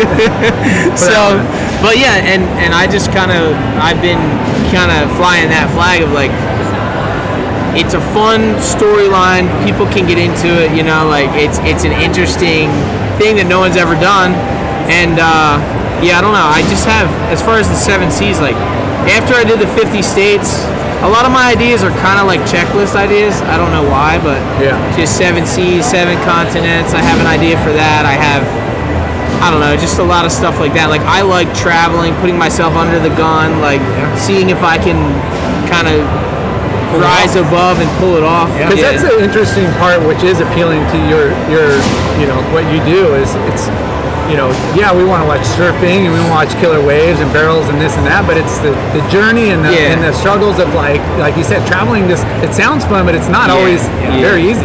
No, it's brutal. To me, everyone knows you as the novelty guy, right? And that's how you build your career. 50 states and the different, standing wave, pool wave, whatever wave, river wave. Wave. You're doing things out of novelty, and the 7 Seas things was different. Like, it was definitely a more, I don't know, like gnarly, tangible, like real surfing. Okay. And you got really lucky with certain spots. No, I forecasted that, dude. Sure you did. When is it going off in all 7 Seas? The Karamas thing, like, I can't even believe it. Just pulled up to Karamas and it was like a little overhead and just perfect glass, spinning tubes, nobody out. Well, technically Japan, but we had been in Japan for a week. And then because the whole Japan thing like kind of wore me out, and I was like, this is bad. I injured my leg at the wave pool in Japan, and I kind of like strained my my hamstring muscle trying in air. And then I was kind of just like, honestly, when I woke up to do the first day and then get on the plane to Bali, we had already kind of like lost momentum. And then when we woke up in Karamas and saw those waves, it was just back on. Like, we needed it. Needed a score. Yeah, we needed it so bad. Yeah, because fun like being injured or just sore and like worn down. You know, like you gotta snap out of it. Yeah, and that was just the perfect. Had you ever been to Bali yet? Never been to Indonesia at all, dude. Really? So that's actually another part of it. Can you surf all islands, all Indonesia? I have a hard time. I have a hard time making the claim, but I do want to surf every country in the world, and I think it's gonna be fun to do it through all these projects. Yeah. Because I got 4 new countries in that 7 Seas thing. Yeah. And then we ended up in Norway, and chances are Europe in the fall or the winter is going to be good-ish, but then we ended up scoring that one day actually pretty proper, like not huge, but it was barreling. It was a good left. It's great, dude. Yeah. Going back to Bali and Karamas, like, how amazing is that destination? It's a dream come true. It's a dream come true. The waves, there's waves that have some consequence. Yeah. But then like places like Reynolds, it's so fucking dreamy. Oh, it's dreamy, dude. It's perfect. I was like, you know what's weird too? Like, I don't surf a lot of great waves, so sometimes I like question like my skill level. And then I went out to Karamas and I was like, oh my gosh, no wonder this wave looks so fun on film. Like, it's a roll in. Yeah. Like the drop in, if you drop in the right spot, it's not a vertical face at all. You roll and then the barrel goes like this, and it's like, and I was just like, what the hell? And at the right tide, the end is like, turn to air to whatever, or dry reef. And it's like, like Jersey is harder entry point. You know what I mean? So we're used to, just growing up where I grew up, we're used to like risking it all just to get into the wave, and then maybe we have enough speed to get the barrel. But Karamas was an eye-opening experience to me. Like, I every once in a while have to remind myself that there are really good waves in the world, because I spend a lot of time surfing like subpar waves. So it was a crazy experience for me, dude. It's funny, when you're talking about where you live, New Jersey, El Salamo, and the way that through you and other East Coasters, people are finally realizing how much fucking quality waves, not waves of consequence, but waves with power and like real juice. Well, thanks to Surfline and everybody having an iPhone. Well, it's crazy nowadays. Yeah. I don't know if like I actually used to think about that when I did the daily vlog. I would be like, dude, am I painting too much of the picture of how good Jersey actually is? But I mean, now it's just over. Yeah. You know what I mean? It's whatever. Like everywhere you go, people are filming, posting. Yeah. Like, but that's just surf in history, and over the years, stuff everywhere gets exposed, and I mean, everywhere's crowded. And I think also 20 years ago, or let's even say when I was a kid, 15 years ago, I was like just out of high school. When I went on Surfline, they'd be like pour the whole day. And like we wouldn't realize that like the wind probably went offshore that afternoon, but they just weren't forecasting it. Yeah. Now they're like, wind goes off at 1:05 p.m. Like be there, you know. Yeah. And if it's going 25 miles an hour, you can actually get out there and surf a 15-foot face. Whereas when we were kids, we wouldn't surf till the next morning, and it'd be like 4 foot because it blew offshore all night, and we'd be like, Surfline blew it again. Like they don't know what they're talking about. But it's crazy how far that technology has come. There's always going to be the cold water divide, though. Like a lot of people don't want to deal with it. Might be cold. I don't. Yeah, I think it's one of those things where if you're born and raised in it, or you just do it every day, you know. So it's like kind of. It's like riding a bike. Oh, I remember how cold it is, and then if you do it, it's like, oh, it's not so bad. But it is. It just you kind of get a different mindset. Yeah, absolutely. It's just as hard every day to get in that. Oh yeah. It's like you gotta be really psyched. It was really good. So much more manly and so much more dedicated. It was like you guys are dark. It was really funny to have Jamie because he came out like December one year for like pumping surf.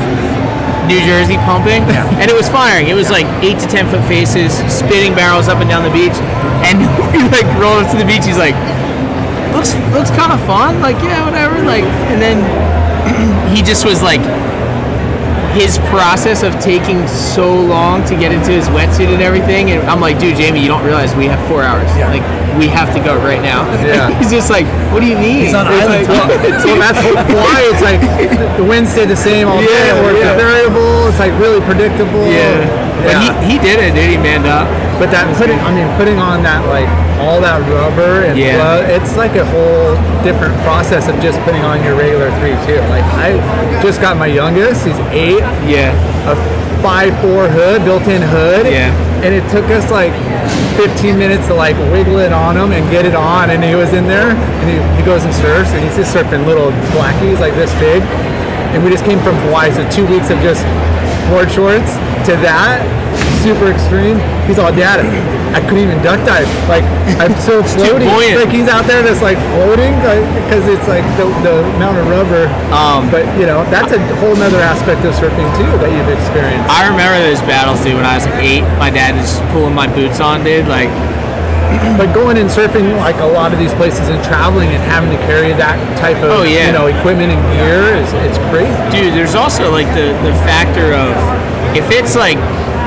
We get very top to bottom waves, and the sandbars are like thigh deep, 2 feet deep, maybe 3 feet deep, and you could be standing there just taking 8-foot waves on the head, East Coast 8 foot, just over and over. You get flushed, and it's a different experience for sure. Yeah. Since we're on the topic of getting pounded on that big waves, you were just out on the West Coast for the biggest swell of our, maybe even of our lifetime. That's what they're calling it. Yeah. It was massive. Yeah. I'd never seen Huntington. I was out of town. I was in Hawaii. I was in it. And a friend was at the end of the pier, which it does break at the end when it's big. It was breaking 200-300 yards out of that. Wow. In whitewater, like a third reef I've never seen. Wow. Ever. That's crazy. And it could have been the extreme tides. And people were saying La Jolla that they were seeing reefs that they've never seen break ever. Yeah. So the swell, and I think there was definitely some drastic tides to where that afternoon was low tide and it got maybe shallow enough on some of those spots. But you're kind of a big wave charger now. Like I know you've been training the last couple of years and you've been talking about it and stuff, but I don't think we ever. I think we interviewed you way before you did the towings at Caples. Okay. Or Himalayas or whatever. Okay. That was like So we talked before that. Yeah. Oh yeah, I have done it quite a bit then. Done Since so then, much for since sure. then. But how fucking gnarly was Himalayas and Appalachians? Oh, it's nuts. And then, well, dude, I was there for what they were calling Super Swell Saturday, the 35 plus, whatever. But then the next time I went back, it wasn't quite as big. But then the next time I had to drive the jet ski the second time, and it was gnarly, dude. But it completely, surfing out there that day, totally changed my entire take on the size of waves, what's survivable. Because we towed, I think I was just sitting on the back and Jamie was driving, but we towed Kalani Chapman into a wave that I told them was 80 feet. And they were going, there's no such thing. Stop exaggerating. And maybe it wasn't, but on the back of that jet ski, I was looking back on that wave like, that man is dead. Yeah. And he got slammed, came up, and he's like, oh, that was nuts. And I was just like, this isn't real. Yeah. So like what, like these humans, superhuman. Yeah. How do they do it? Yeah. How do they get pounded, get worked, get held under, and then pop back up and they're psyched? And when's the next one? I know. And it's I think about it so much just because of like where I'm from. A double overhead wave where I'm from is huge. Yeah, you know what I mean? And these guys just grow up in that, and they're just that's what they're used to, and they're used to that power. Yeah. And it's just like I was in Hawaii before I went to California, and Jamie didn't even surf the whole time I was there because it was like too small, not perfect for him. Like, and I was just like, he's like a J Lar, like more snobby. But I was like, that's crazy to think about. There was a couple 4 to 6 days. Yeah. There was one big day at YMA. It was definitely triple overhead. Like there was definitely windows. They're so jaded. And he's just like, whatever. It's not. Yeah. You know, it's not going to kill me. My time on that. It's not going to kill me, so I'm not out there. You know. Well, he probably thinks too. It's like, why go get injured or worn out, or something could happen when you're going to go and pipe and those heydays are coming. Those, absolutely. Those, like diamond days are. And then you're right, because then like 2 weeks after, I just saw the waves he was getting in pipe, and I was like, wow, it looked nothing like that when I was here. Like it wasn't that perfect. It wasn't like doing that. It wasn't spitting like that. But it's just crazy because I brought my buddy Will out with me, and for us, especially for Will, because he had never experienced anything like that. Those are like some of the best waves he's ever seen. Yeah. And like for me, I'm like, it's epic, 10 out of 10. And it's funny to see like Jamie's take is I'm good on that. Like you guys have fun. His 10 is your 20. Yeah. His 10 is like 20. I don't want anything to do with it. You know what I mean? the amount those guys fucking charge is crazy. So going back to California. Yeah. You were surfing blacks. Yeah. And you were riding a 9.0? 10.2. 10 fucking 2. Zeke's uncle's old 10.2. Where does the paddle out on those days? Gauntlet? Dude. Yo, all the way to the left. But it was still like 8-foot faces, just like, and you how do you get out on a 10.2? Dude, I would paddle as fast as I could, and there was a little backwash. I'd pick up speed and just go rhinoceros, just through it, and then eventually I'd have to swim. And I was diving, swim, hope it doesn't pull my board. And then, when it's a long period like that, you get a lull. Yeah. So then I would wait, get the lull, and just scurry out there. Yeah. Was there any point in time where you were like, oh shit, I'm dead? Or are you past that? Like, for that swell, I was good. I was fine. And that was actually a big step for me. Because like my goal when I went out there was to not be scared. Yeah. Because I was like, I've seen so much gnarlier than this. Like I can do this. Yeah. And like Black's Beach can get gnarly. Yeah. Especially the left. The gnarliest there in Ocean Beach, San Francisco, are the two gnarliest beach breaks. Yeah, for sure. And like I was kind of in that mindset of if I can get through this without having that like. Because like there was times when I surfed the outer reef in Hawaii, I didn't want to be out there. I was like, dude, it's not worth it for me. So it was good for me to experience that big black swell and be comfortable the whole time. And I wish I had a smaller board. because then maybe I could have done like a nice hook or gotten like a nice barrel or something. But that's what was on the table. I had the 10-2 or a 7-0, and I was like, dude, the 7-0 would be a twig. It's not going to do anything for me out there. So Laura and I were talking when we knew you were going to be here, and obviously the Zeke video. Oh yeah, dude. Yeah. So what's his fucking problem? All right, so You're saving it for a movie? I don't want to blow up his spot too much, but he was mad at someone else, completely unrelated to me, right? And then I was like, kind of telling him like, you shouldn't say anything. It's never going to be worth it, kind of thing. Yeah. But then when he did post it, he posted the video like after I left or whatever, and then I was like, I mean, me and Zeke are good friends, like.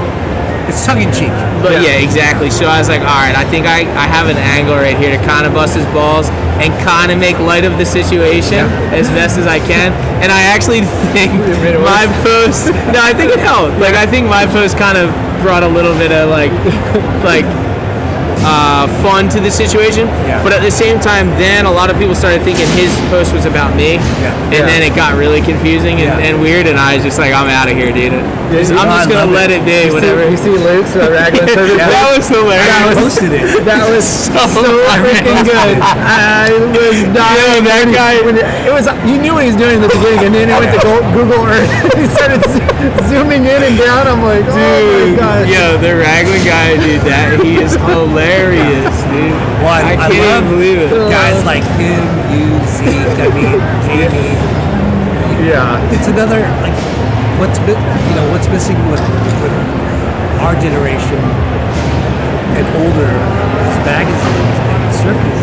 You know, your guys' brand of content and entertainment, it's replacing that. Yeah, that's something missing. And there's so many like layers to our industry, and it needs to be all exposed. I mean, even the magazines back in the day, Surfer was a kind of more polished and more exotic, and surfing was kind of more youthful, and Transworld was just like fucking let's just do whatever, crazy. Transworld would call me, Chris Cote would call me and pretend like he's some French like company and he wants to like sponsor me, and this super bad American like French like, and he recorded it all, or they get me like how to shave, let's get before the Medina shit.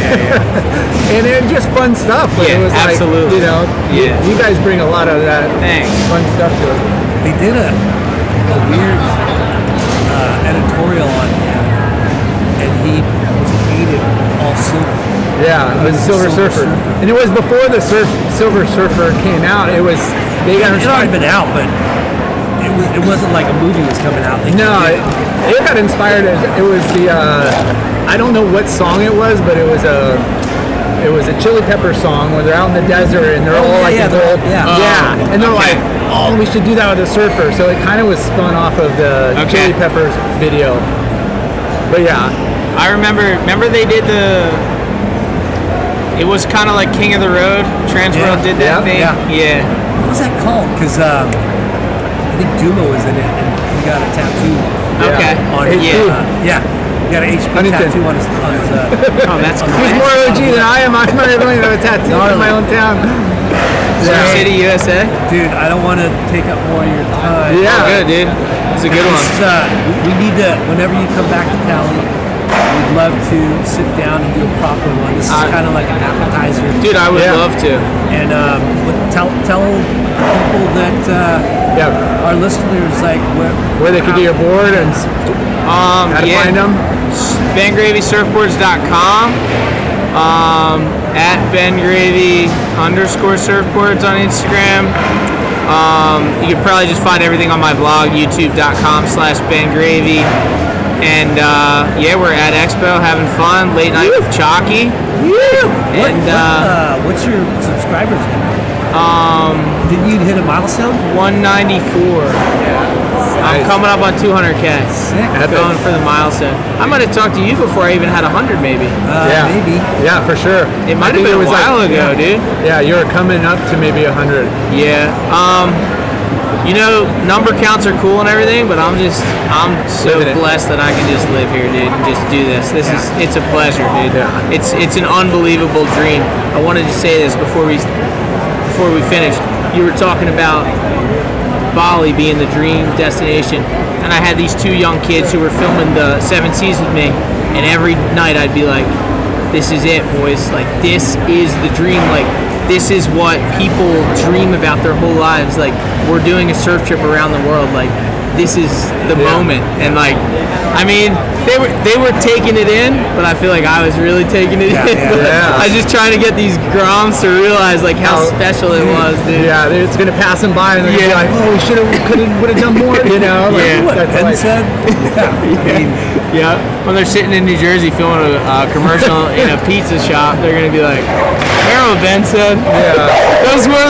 That was the dream, wasn't it? Yeah. Yeah, but keep thanks, living guys. the dream, dude. Yeah, appreciate it, guys. Thank you for your time. Thanks for the positive messages. We love it, dude. Yeah, bro. Peace. Ben Gravy Surfboards. And we're back. We're back at Surf Expo with one of the most entrepreneurial surfers / businessmen from Australia. Stop trying to take away my intros, dude. Oh, sorry. I'm just kidding. No. Cheers to Jamal Gray. Jamal Gray. Thank you. How are we? Fucking awesome. So you're here representing a brand or two? Couple of brands. Brands? Yep. Wearing a couple of hats. Only wearing one right now, but First should off, have bought 2. your main company, your company's called Reynolds. It is. And going back in history, you have a long pedigree, long career of working for different surf brands, and even starting your own. Jamal, what was your first job in the industry? Sweeping a factory floor. Surf factory? Clothing factory. Oh, clothing. Yeah, so my father is a tailor, and he's been making board shorts since the late 60s, originally from New Zealand, and started with a brand called Tangerine Turtle in New Zealand before I was born. Tangerine Turtle? Tangerine Turtle. Can we talk about how the funny names that come out of like Australia? There's not many funnier than that. I mean, Billabong, Rip Curl, they're all pretty funny, really. But like hot tuna, the hot butter, mango, piping hot. Just all the cool, iconic surf brands. So your dad surfed? Dad surfed. Dad's a kneeboarder. He rides a longboard as well. But he's a great kneeboarder. I think he's like the Shane Horan of Queensland kneeboarding. Wow. Meaning he got second in the Queensland kneeboard championships, I think 4 times, to a guy called David Parks. So truly the Shane Horan of kneeboarding. I'm not sure if Dad or Shane would be super stoked on that, but style and second. Hey, it is what it is, you know? Yeah. But that's cool. Yeah, so Dad was a tailor, and then he had clothing factories the whole time I was growing up, so I literally grew up on a clothing factory floor, and my first job was getting past the broom and told to sweep it, so super fortunate. Yeah. So you got introduced at an early age to surfing. Yeah. Now, did you surf or did you kneeboard? Did you bodyboard? No, I've never kneeboarded. I've only surfed. Yeah, so my mum was a great surfer as well. No way. Yeah. And she's a stand-up surfer, really good surfer. Apparently the story goes that her last surf before she had my brother, Ryan, but and she was 6 or 7 months pregnant. She got barreled like 5 times on the one wave as well. Wow. Pregnant, yeah. 7 super months pregnant? Super pregnant, yeah. How do you even paddle like that? Just to the side? Like she must have long arms or something. But so mum's a great surfer. Probably need paddling. No, she was just normal paddling. Wow. But Mike Perry, who unfortunately just passed away last week. I don't know if you guys know Mike. He was editor of Surfer magazine for a long time and good friends with PT and good friends with my parents. But he told me that story. He and my dad were standing in the car park and watched that wave, and my mum came in, and mum didn't surf for maybe 10 years after that. Like she sort of moved inland and didn't surf for like 10 years after that, but moved back to the coast and started surfing again. And grew up surfing. Long story short. And what was your first job after sweeping? Like, did you stay within the surf? Yeah, I've literally only worked in the surf industry. Yeah. Which is super fortunate, pretty narrow sort of skill set, I guess. And did you dress like stylish? No, did you have, or did you just like every other surf kid, just board shorts and t-shirt? Oh, like every other surf kid, you thought you were dressing stylish, but whether or not I was is open to interpretation. But Dad, make me these custom shorts, or I think you would have like an upper hand on trying to like create your own little style. Where was your surf spot? Where did you guys live? So when I first started working in the factory, Dad had a factory in Bimby, which is just inland from Byron Bay, and like a super hippie community. And Dad had a factory there, pretty decent sized factory. We were like I think the biggest employer in town. Dad had like 20 staff there, and it was a pretty decent sized operation. And so he sort of phased out of doing Tangerine Turtle and was just doing makeup for other brands like Tuna that we just mentioned, and another one called Headworks and Mad Dog, and did a lot of work for those guys. And so he started producing 4 albums. And what was the product classification? Because sometimes different factories specialize in something. Sure. Yeah, so we did a lot of different products actually. So we did wovens and knits. So we did a lot of t-shirts, and we did a lot of board shorts, jackets, and sort of most categories. But probably specialised in the woven categories. And Dad's always been a board short guy. And like I said, he's a tailor, so like he's sort of one of the few people in the industry that pretty much, in my opinion, it's like him and Sparrow from Rip Curl are like the only true tailors in the industry. Like everyone else, pretty much what you mean, pattern makers. Yeah. I mean, there's been, and when I say that, obviously there's been a lot of other pattern makers in the industry, but like people of sort of influence, I guess, that are like pattern makers. Even funny story actually is like Gordon. I worked for Billabong for a while, and I was doing board shorts at Billabong. And Gordon said to me one day, he's like, "Oh, your dad taught me how to make patterns." I'm like, Dad's never told me that story. I don't know. Yeah. He's like, "No, I talk about your dad's board shorts, and that's how I learned to make patterns." Which is, love his honesty in that. But it's sort of, there's a lot of shapers that sort of got into making clothes and whatnot. But Dad sort of came from the product, and then he actually learned to shape as well. He shaped a lot of boards in his career too. So Now, as you're growing up in the business, was there like, did you start trying to learn and study certain aspects of the business, like design, pattern making? What were your interests, or you just had to learn it all? I sort of had to do everything at different times. So like, I definitely learned to make patterns. I wouldn't say that I'm a pattern maker, but I could make a pattern today if I had to. But I sort of also had like just a whole library of patterns at my disposal. So like I could throw panels into a board short, or I could add the seam allowance and change the pocket shape and do those sorts of things. But sort of I just knew that we had the best fitting board short patterns, for instance, already hanging there, so I wasn't going to reinvent that. And I think like growing up, like different periods where Dad was the sales rep, he was the pattern maker, he was the cutter, he was the sewer, so I'd go on the road. Like Dad would generally do his dad.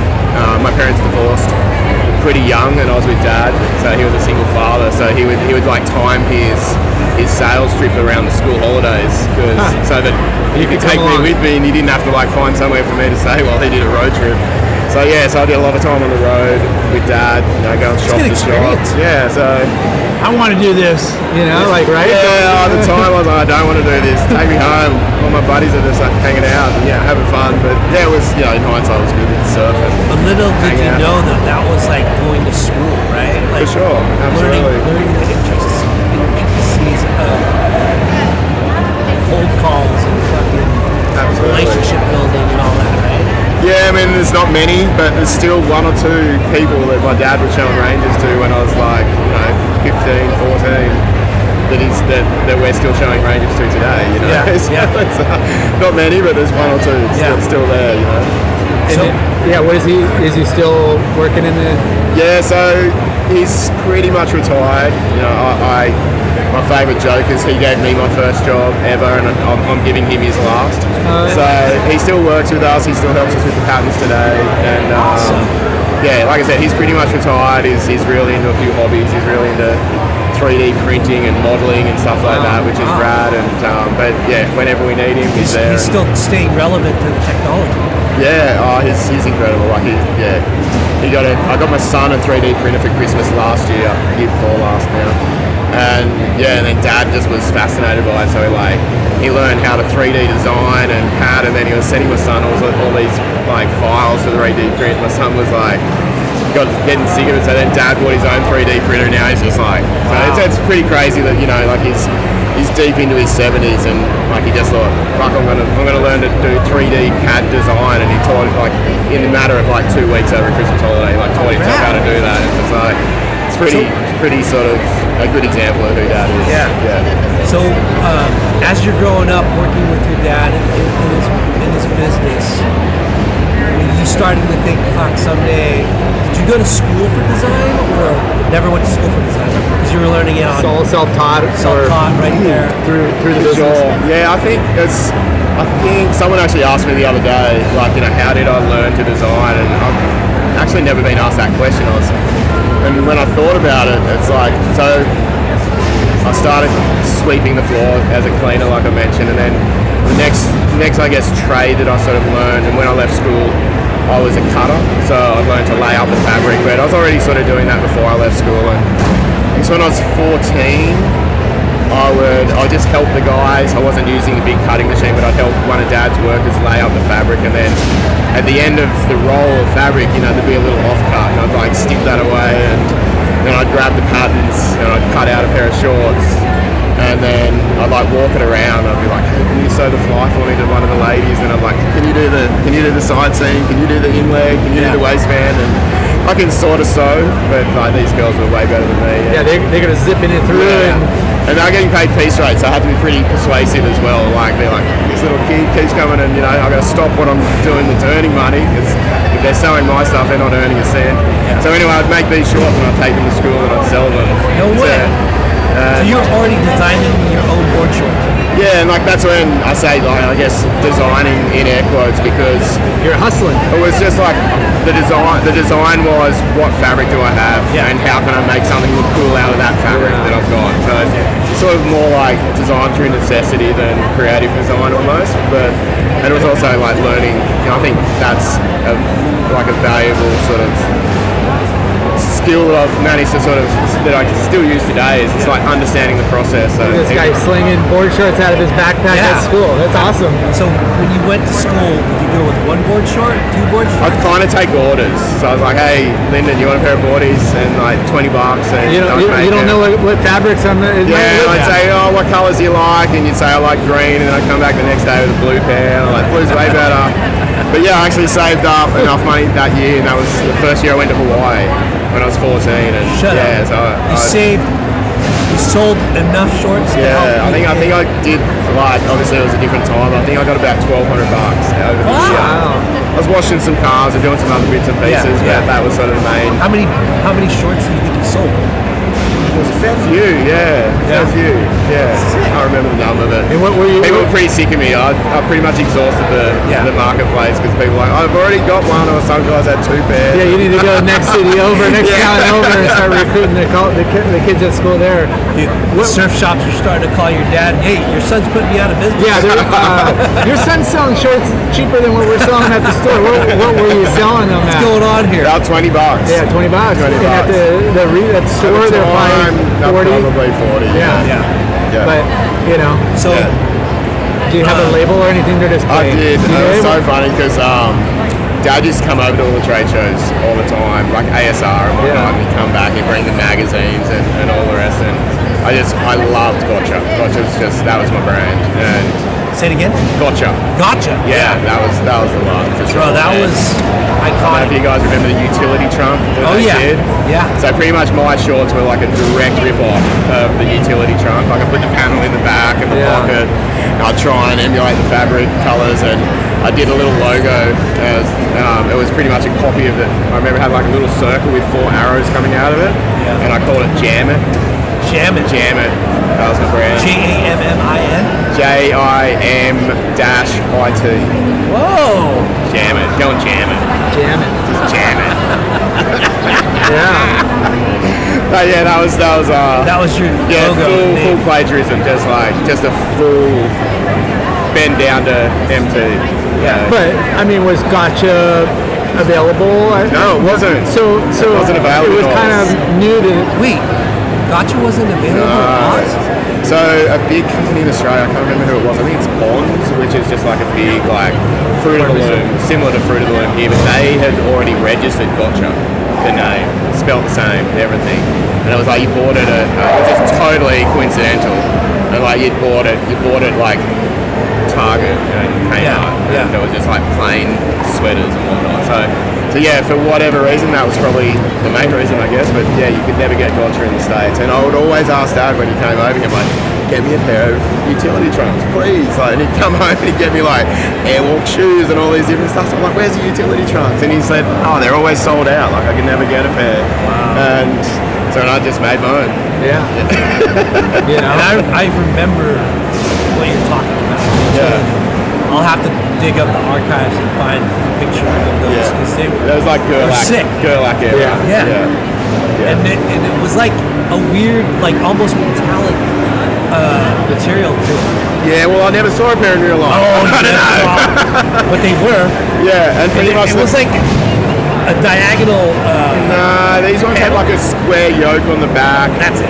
A band around the hem. Yeah. And like a patch on the left leg. Yeah. It said Jam It. I mean, Gotcha. You heard it here first. I made it. No, that's awesome. And then you, did you get when's your first industry job outside of your dad's? Yeah, I had a couple. You said you worked for Billabong. Yeah, I worked for Billabong. Worked for a few other people first, and sort of I guess the Wait, so who was your first outside of your dad's company? First job outside of Dad's company was a company called Surf Rats. Surf Rats. Yeah, which was up in Noosa. Dad was, in hindsight, smart, but he and I would buck heads a bit, and he was like, I think I had a bit of that classic, the boss's son type thing, and go on your own. Yeah, and I wasn't probably turning up for work on time, and probably taking advantage. Probably didn't really have the right work ethic, to be honest. I was young, but Dad was like, hey, you got to go and work for someone else. So he sort of fired me, and I sort of quit something in the mix of that. Leave it at that, right? Best thing that he could have done. Oh, absolutely. Yeah, that he could have done. I went and worked for him, and I came over here. I actually worked for Jet Pilot for a little while in Carlsbad. I lived there for 6 months or so, which was a great experience. What age? I was mid-20s. Yeah. Okay. I used to race motorbikes as well, so Jet Pilot was sort of a pretty cool brand back then. Super cool. All the motocross guys used to rock Jet Pilot stickers, so that was a cool experience. Killer name. It was a killer brand, but it just never took traction in surf. You know? They tried to make a push, but it just... Yeah, and so I helped them do sort of their first apparel line. And then, went back, started with Billabong. Did Australia? In Australia. Did 6 years there. And then I left Billabong, went to Rip Curl, and then left Rip Curl when Rhythm was started. Did Rhythm for about 9 years, and sold Rhythm about a year before that, and stayed on for a year, then left and went back to Rip Curl, offered me a job, and went back to Rip Curl. Damn. And then in the US or Australia? In the second time was in Australia, but I did come over and do a stint here again, did 6 months working out the postal basic office. Because you guys are sharing shared styles, but some make your specific. If Rip Curl is a global brand, you're doing Yeah, I was my role at Rip Curl, I was global head of board shorts. Okay. Business unit manager. So the global bum. Yeah, so that was interesting. Were we talking about that last night or today? Maybe, yeah. That was, I loved working for Rip Curl. I think it's a phenomenal company that I learned so much just about. So, when you were working for Rip Curl, was that at the height of the board short wars? Yeah. Okay. Yeah, we've gotten a lot of good takes from different people within this it's like board short war. It's like the space race of board shorts. Yeah. Did you come up with the Mirage? No, the Mirage was already part of Rip Curl's offering when I arrived. We did a one-piece board short, a Rip Curl, that we worked on that was a fanning short. And did a bunch of signature shorts with the guys and whatnot. I worked pretty closely with Mick on a bunch of stuff. Yeah. And whatnot. But Rip Curl was incredible. I learned so much there, met a lot of great people. And as a business, I think I've worked for Billabong, haven't worked for Quick, but I've worked for Rip Curl. And then there's a lot of business disciplines inside Rip Curl that I still cherish and sort of utilise every day. So when people you jump ship, but it's actually very resourceful to kind of pull upon all those different work ethics and different techniques and different ways business is done. There's a lot of similarities for sure, but there's a lot of different nuances within each company that's hey, I could take a little bit, I like what they did here and I like what they did there and implement that and kind of create your own what you're doing now, Sure. I mean, that's just experience and that's just life in general, Take what's good and kind of, not everybody's perfect on, the way they do business. Yeah, absolutely. I think you learn a lot from the people you work with and, also from the mistakes that you make as well. I would love to pick your dad's head about just the fabrics that come a long way, welded seams now and all the different tech features, not just the stretch material, but just how innovative materials have gotten over the years from what It's funny, it's funny. Dad hates stretch fabrics. What? Which is just Dad doesn't surf much anymore, so he doesn't look at it so much from a functional perspective, but his durability and he doesn't like stretch fabrics because they mask, in his words, they mask all sins. So basically, a stretch fabric can make up for the era of shitty fitting board short can make it a reasonably functional board short. It's a good point of view, I guess. A true tailor spoken. Yeah, so he doesn't dig it, but it's not that he doesn't like it, but he's like if you can't make it fit without stretch, then you shouldn't just use stretch for the sake of it. Earlier today, I wanted to blast this out there.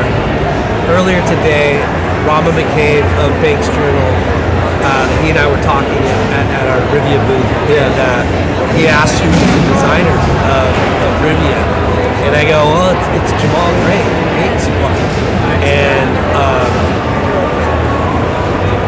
Rama goes, you work together? Never worked together, but he grew up in Byron, I grew up in Mullum, 10 kilometers away from each other. So. But Rama goes, it's like, Jamal? He's like, he's the best board short designer I've ever met. Wow. What? Props. Because I thought he was a really good. He is, absolutely. Yeah. And for him to say that was pretty fucking cool. Yeah, it's classic. Like I said, Rama grew up in Byron. Rama's former partner in Bank was Tim Cochran, who I think I gave Timmy a job at Rip Curl when I was there before Rhythm. I was design manager. Pretty sure I gave him a job there. He came and did an internship, something along those lines, and then I gave Timmy a job at Rhythm, and then Timmy went on to be head of design or very high up in design at Hurley Australia, working with the global team, and then started Banks with Rama. So sort of funny from a little town, probably 3 pretty accomplished designers. Yeah. I mean it's kind of Rama to say that. I did a lot of work with Rivia when we first started the brand, setting up the blogs and those sorts of things. We have a designer there now who focuses on design full time, and so Tim Broadbank at home, so he does a really good job. So I can sort of step out a little bit. I'm 51 now. No one needs a 51-year-old designer hanging around. Just a number, bro. Just a number. Nobody's counting. Going back to Rhythm, right? You created that brand. You were there for 9 years. Was there? There's a lot of learning in those 9 years. Absolutely. What kind of things would you like to, what kind of advice or things that you'd like to, I don't know, give people an insight on what it takes for a brand and a company to survive? Yeah, well, I guess first of all, I didn't create the brand. I can't take credit for that. Neil Purchase Jr. came up with the name, and he created the logos and the first aesthetics. And Neil doesn't do a lot of design work anymore, but he's phenomenal. He's a creative genius. And, you see that through the boards he's doing now, and everyone knows what an amazing surfer he is. And he's a half decent bloke as well. He's still a really close friend, and so first of all, can't take credit for that, but it was part of it obviously, and working with Neil, and I think that's definitely one of the lessons is find people that complement your skill set. I was more on the cut and sew side of it. Neil is more graphic, and I think we complemented each other really well. And I think a few of those ranges, I look back on those early ranges that we put together, I think they still stand the test of time, and they're pretty incredible. But like I said, it's very much a sort of a team effort. I think outside of that, it's just there was a lot of business lessons in the rhythm process and the rhythm journey, I guess you'd say. And, everything from range architecture to following trends or not following trends. There's a lot of lessons there in terms of remaining really integral and knowing who you are as a brand. I think Rhythm's doing great now. We definitely went through a stage where I think we lost sight of exactly who we were as a brand for a minute, and I was sort of happy that by the time I left, we'd sort of corrected the ship a little bit. But I also give props to the guys that they've really found their niche and stuck true to who the brand is. And I've never once looked at Rhythm since I've left and cringed.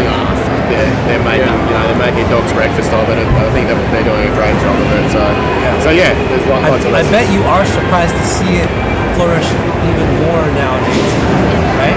Yes and no, in the sense that, to be honest, I was surprised it wasn't better received earlier. Yeah. To be honest, it's such a killer name. Yeah. It's a great name. It's a great product. It's just this is a tough industry to crack. It's for a lot, for small brands, you're having to find a crack in the floor to squeeze through. There's just not a lot of space. And, I think since some of the disruption to supply chain through COVID, there's brands that have flourished just because retailers have had to bring in new brands out of necessity. If they don't want blank walls with no stock, they've had to look outside what they've been buying for decades. And then they put a new brand in, like a Caton, and it sells like crazy, and it's like, oh, our customers love this. It's like their customer wasn't able to love it before because it wasn't getting represented in their store. So we were having a sidebar conversation the other night about that debate that we might have down the line. For sure. Bob McKnight is here. Look, and like I said to you, I don't bash on the big brands. I have the most. They paved the way. I couldn't have more respect for those guys. I think I said to you, Gordon Merchant's my Kelly Slater. He's just the best in the game of what he does, and he has been for such a long period of time.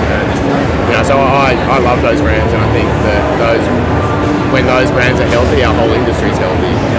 But I think what the industry needs to be healthy is a balance of established brands and raw cutting-edge brands that are coming through and challenging, pushing everybody to. I think that it has to be a mix of both. It can't just be all a bunch of little brands. I don't think, and it can't be just all a bunch of bigger, older brands. It has to be a balance. It's a natural evolution of stuff, trends, and everything changing. It's just in the past, trends have been so long, and now as we've moved up, and it's really hard to kind of stay on top. And you're speaking on brand identity and staying kind of what we say in your lane. And with Rhythm or any brand, it's like it might have been a little bit of too forward at the time, where they weren't really embracing it because they were so reliant on the bigger brands. Yeah. And then when that wasn't working, they kind of like maybe 100% agree. Yeah, I think like short leg shorts are a classic example in that. So you're responsible for the 15-inch inseam now? No, I wouldn't say so. But we did bring those in really early with Rhythm, and a really small part of the consumer base loved them, and positioned the brand, and you're the only ones doing it, so it's like.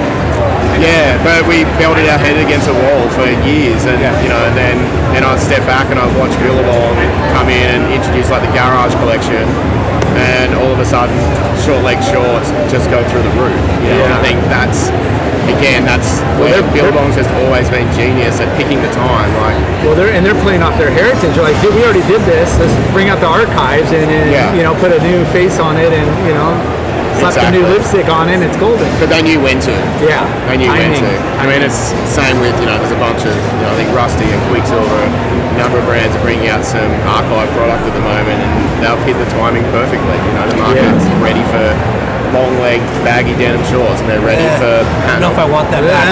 Paneled and piped board shorts, and so yeah, I think that's another lesson, from the Rhythm days. It's like it's great to be first, but it doesn't necessarily pay the bills. Yeah. I've been at Ruka for almost 22 years, and it's been the same thing with, we jump on something that's a little bit before the trend actually hits, and then we're like, well, everybody's doing it, we're out, and now we lose out, even though it's like it's always been that kind of timing. You don't want to be. I think for smaller brands, you have to. I'm not saying Ruka's a smaller brand, but for a smaller brand, you have to be ahead of the curve. Whereas a bigger brand, you can sort of just decide when you want to jump in the deep end of the pool, and because you're not, stores aren't going, like these guys have to come up with a new thing. They just have to do it well, and they have to do it at the right time. And I think big brands have nailed that. As a selfish sales rep that only gets paid on what ships and what I would get so mad sometimes. So it's like. Starting to get traction. I just sold the same for last year, and it's finally hitting. Now you're not moving forward with it, and they're like, well, everybody else is doing it, we're over it. I'm like, now I can't make any money. Make the logo bigger. Make the logo smaller. Make the logo bigger. Make the short brighter. We don't want to listen to us, but it's like we are thriving on making sales. I think timing's so good. After. Tell us about Create and Supply. When did that come about? So that came about in 2017. Is that like a free agent? Sorry to interrupt. A free agent, like a design group, or what? So Create and Supply, I'd been involved in design for so long, and I actually had a bit of a light bulb moment where I just realised I just didn't care anymore about design. I was just sick of caring about it. I remember just saying to myself, I just don't care what shade of blue people want to wear in 12 months' time. I need a break. And at the same time, I had a number of people. I'd moved back to the coast, sort of for family reasons. We, as a family, we didn't really dig living in Torquay, and we wanted to get back to the coast. So I came out of the coast. I was doing a little bit of consultancy, and I started to do a little bit of placing a little bit of production for different people. And private. I thought private label for. Exactly. So and I just thought that's what I want to do. Like I just don't want to go to bed at night thinking about design, and I've done it for so long, and I just sort of wanted to step out of it. So I guess Create and Supply started with the vision that we wanted to partner with small brands that we felt had. When I say we, it was pretty much just me, but my wife and I are part of it. My wife's part of the business. She sort of supports me every step of the way, and I just sort of wanted to identify small brands that I felt had growth in front of them, but were maybe challenged by the whole production process and importation and dealing with factories in China and all of the rest. So that was an area that I had a lot of experience in, and sort of an area, and again sort of goes back to my days in Mullumbimby of sort of more engineering as opposed to designing, and sort of like go to customers and they're like, hey, we want to make this elastic waist short, we want to sell it at this price, therefore we need to buy it at that price, but we want it to look like this, and so I sort of really started enjoying that sort of like engineering challenge of getting a great product at a price that's going to work commercially, and so we partnered with a few brands, and because that's the hardest step for a young brand is to jump up into more cut and sew and overseas production and hitting those minimums that also is, like you just mentioned, profitable or there's enough money.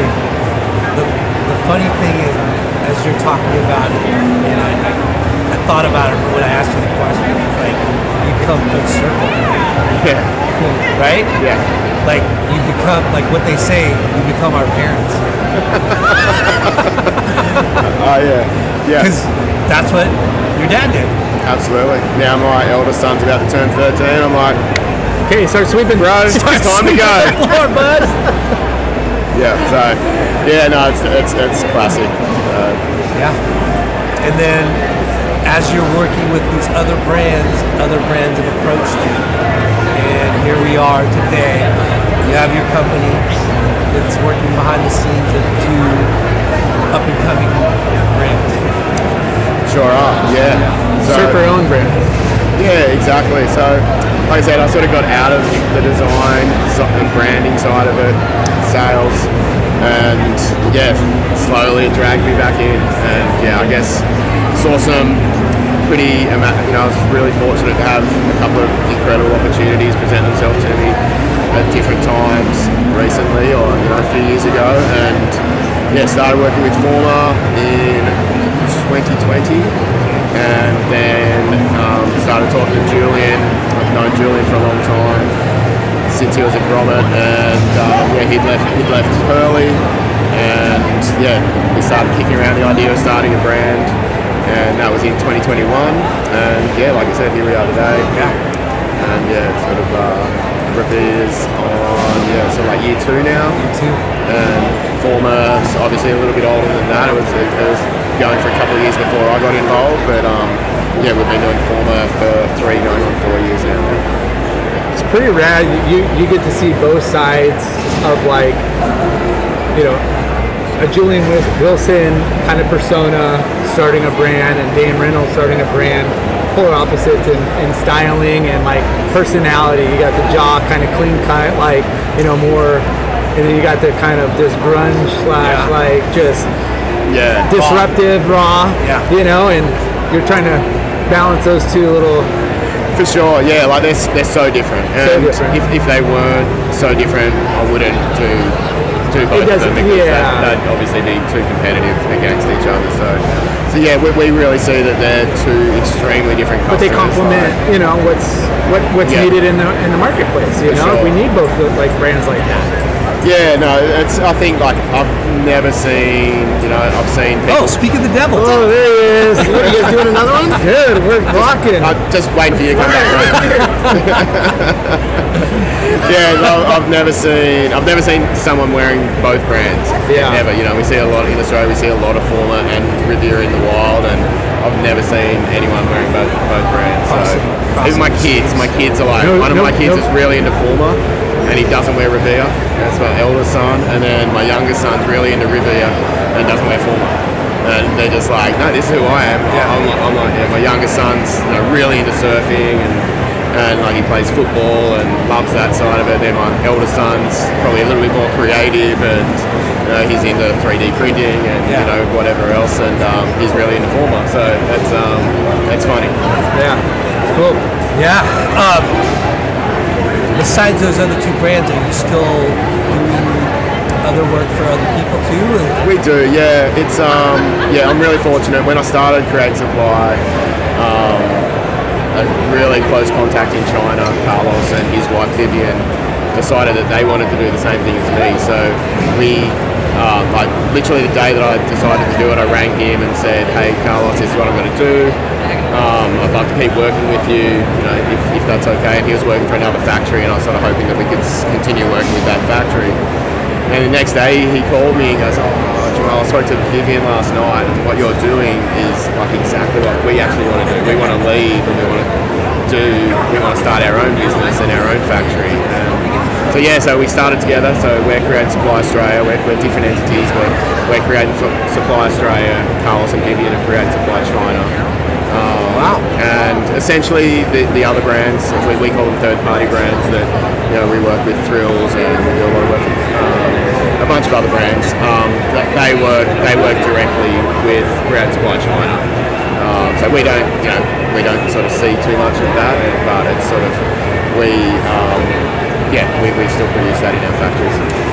We call people like you octopus. My wife calls me that sometimes. Really? You got your tentacles on everything, huh? Yeah. Man of many hats. Well, you got one hat. Jamal. Yeah.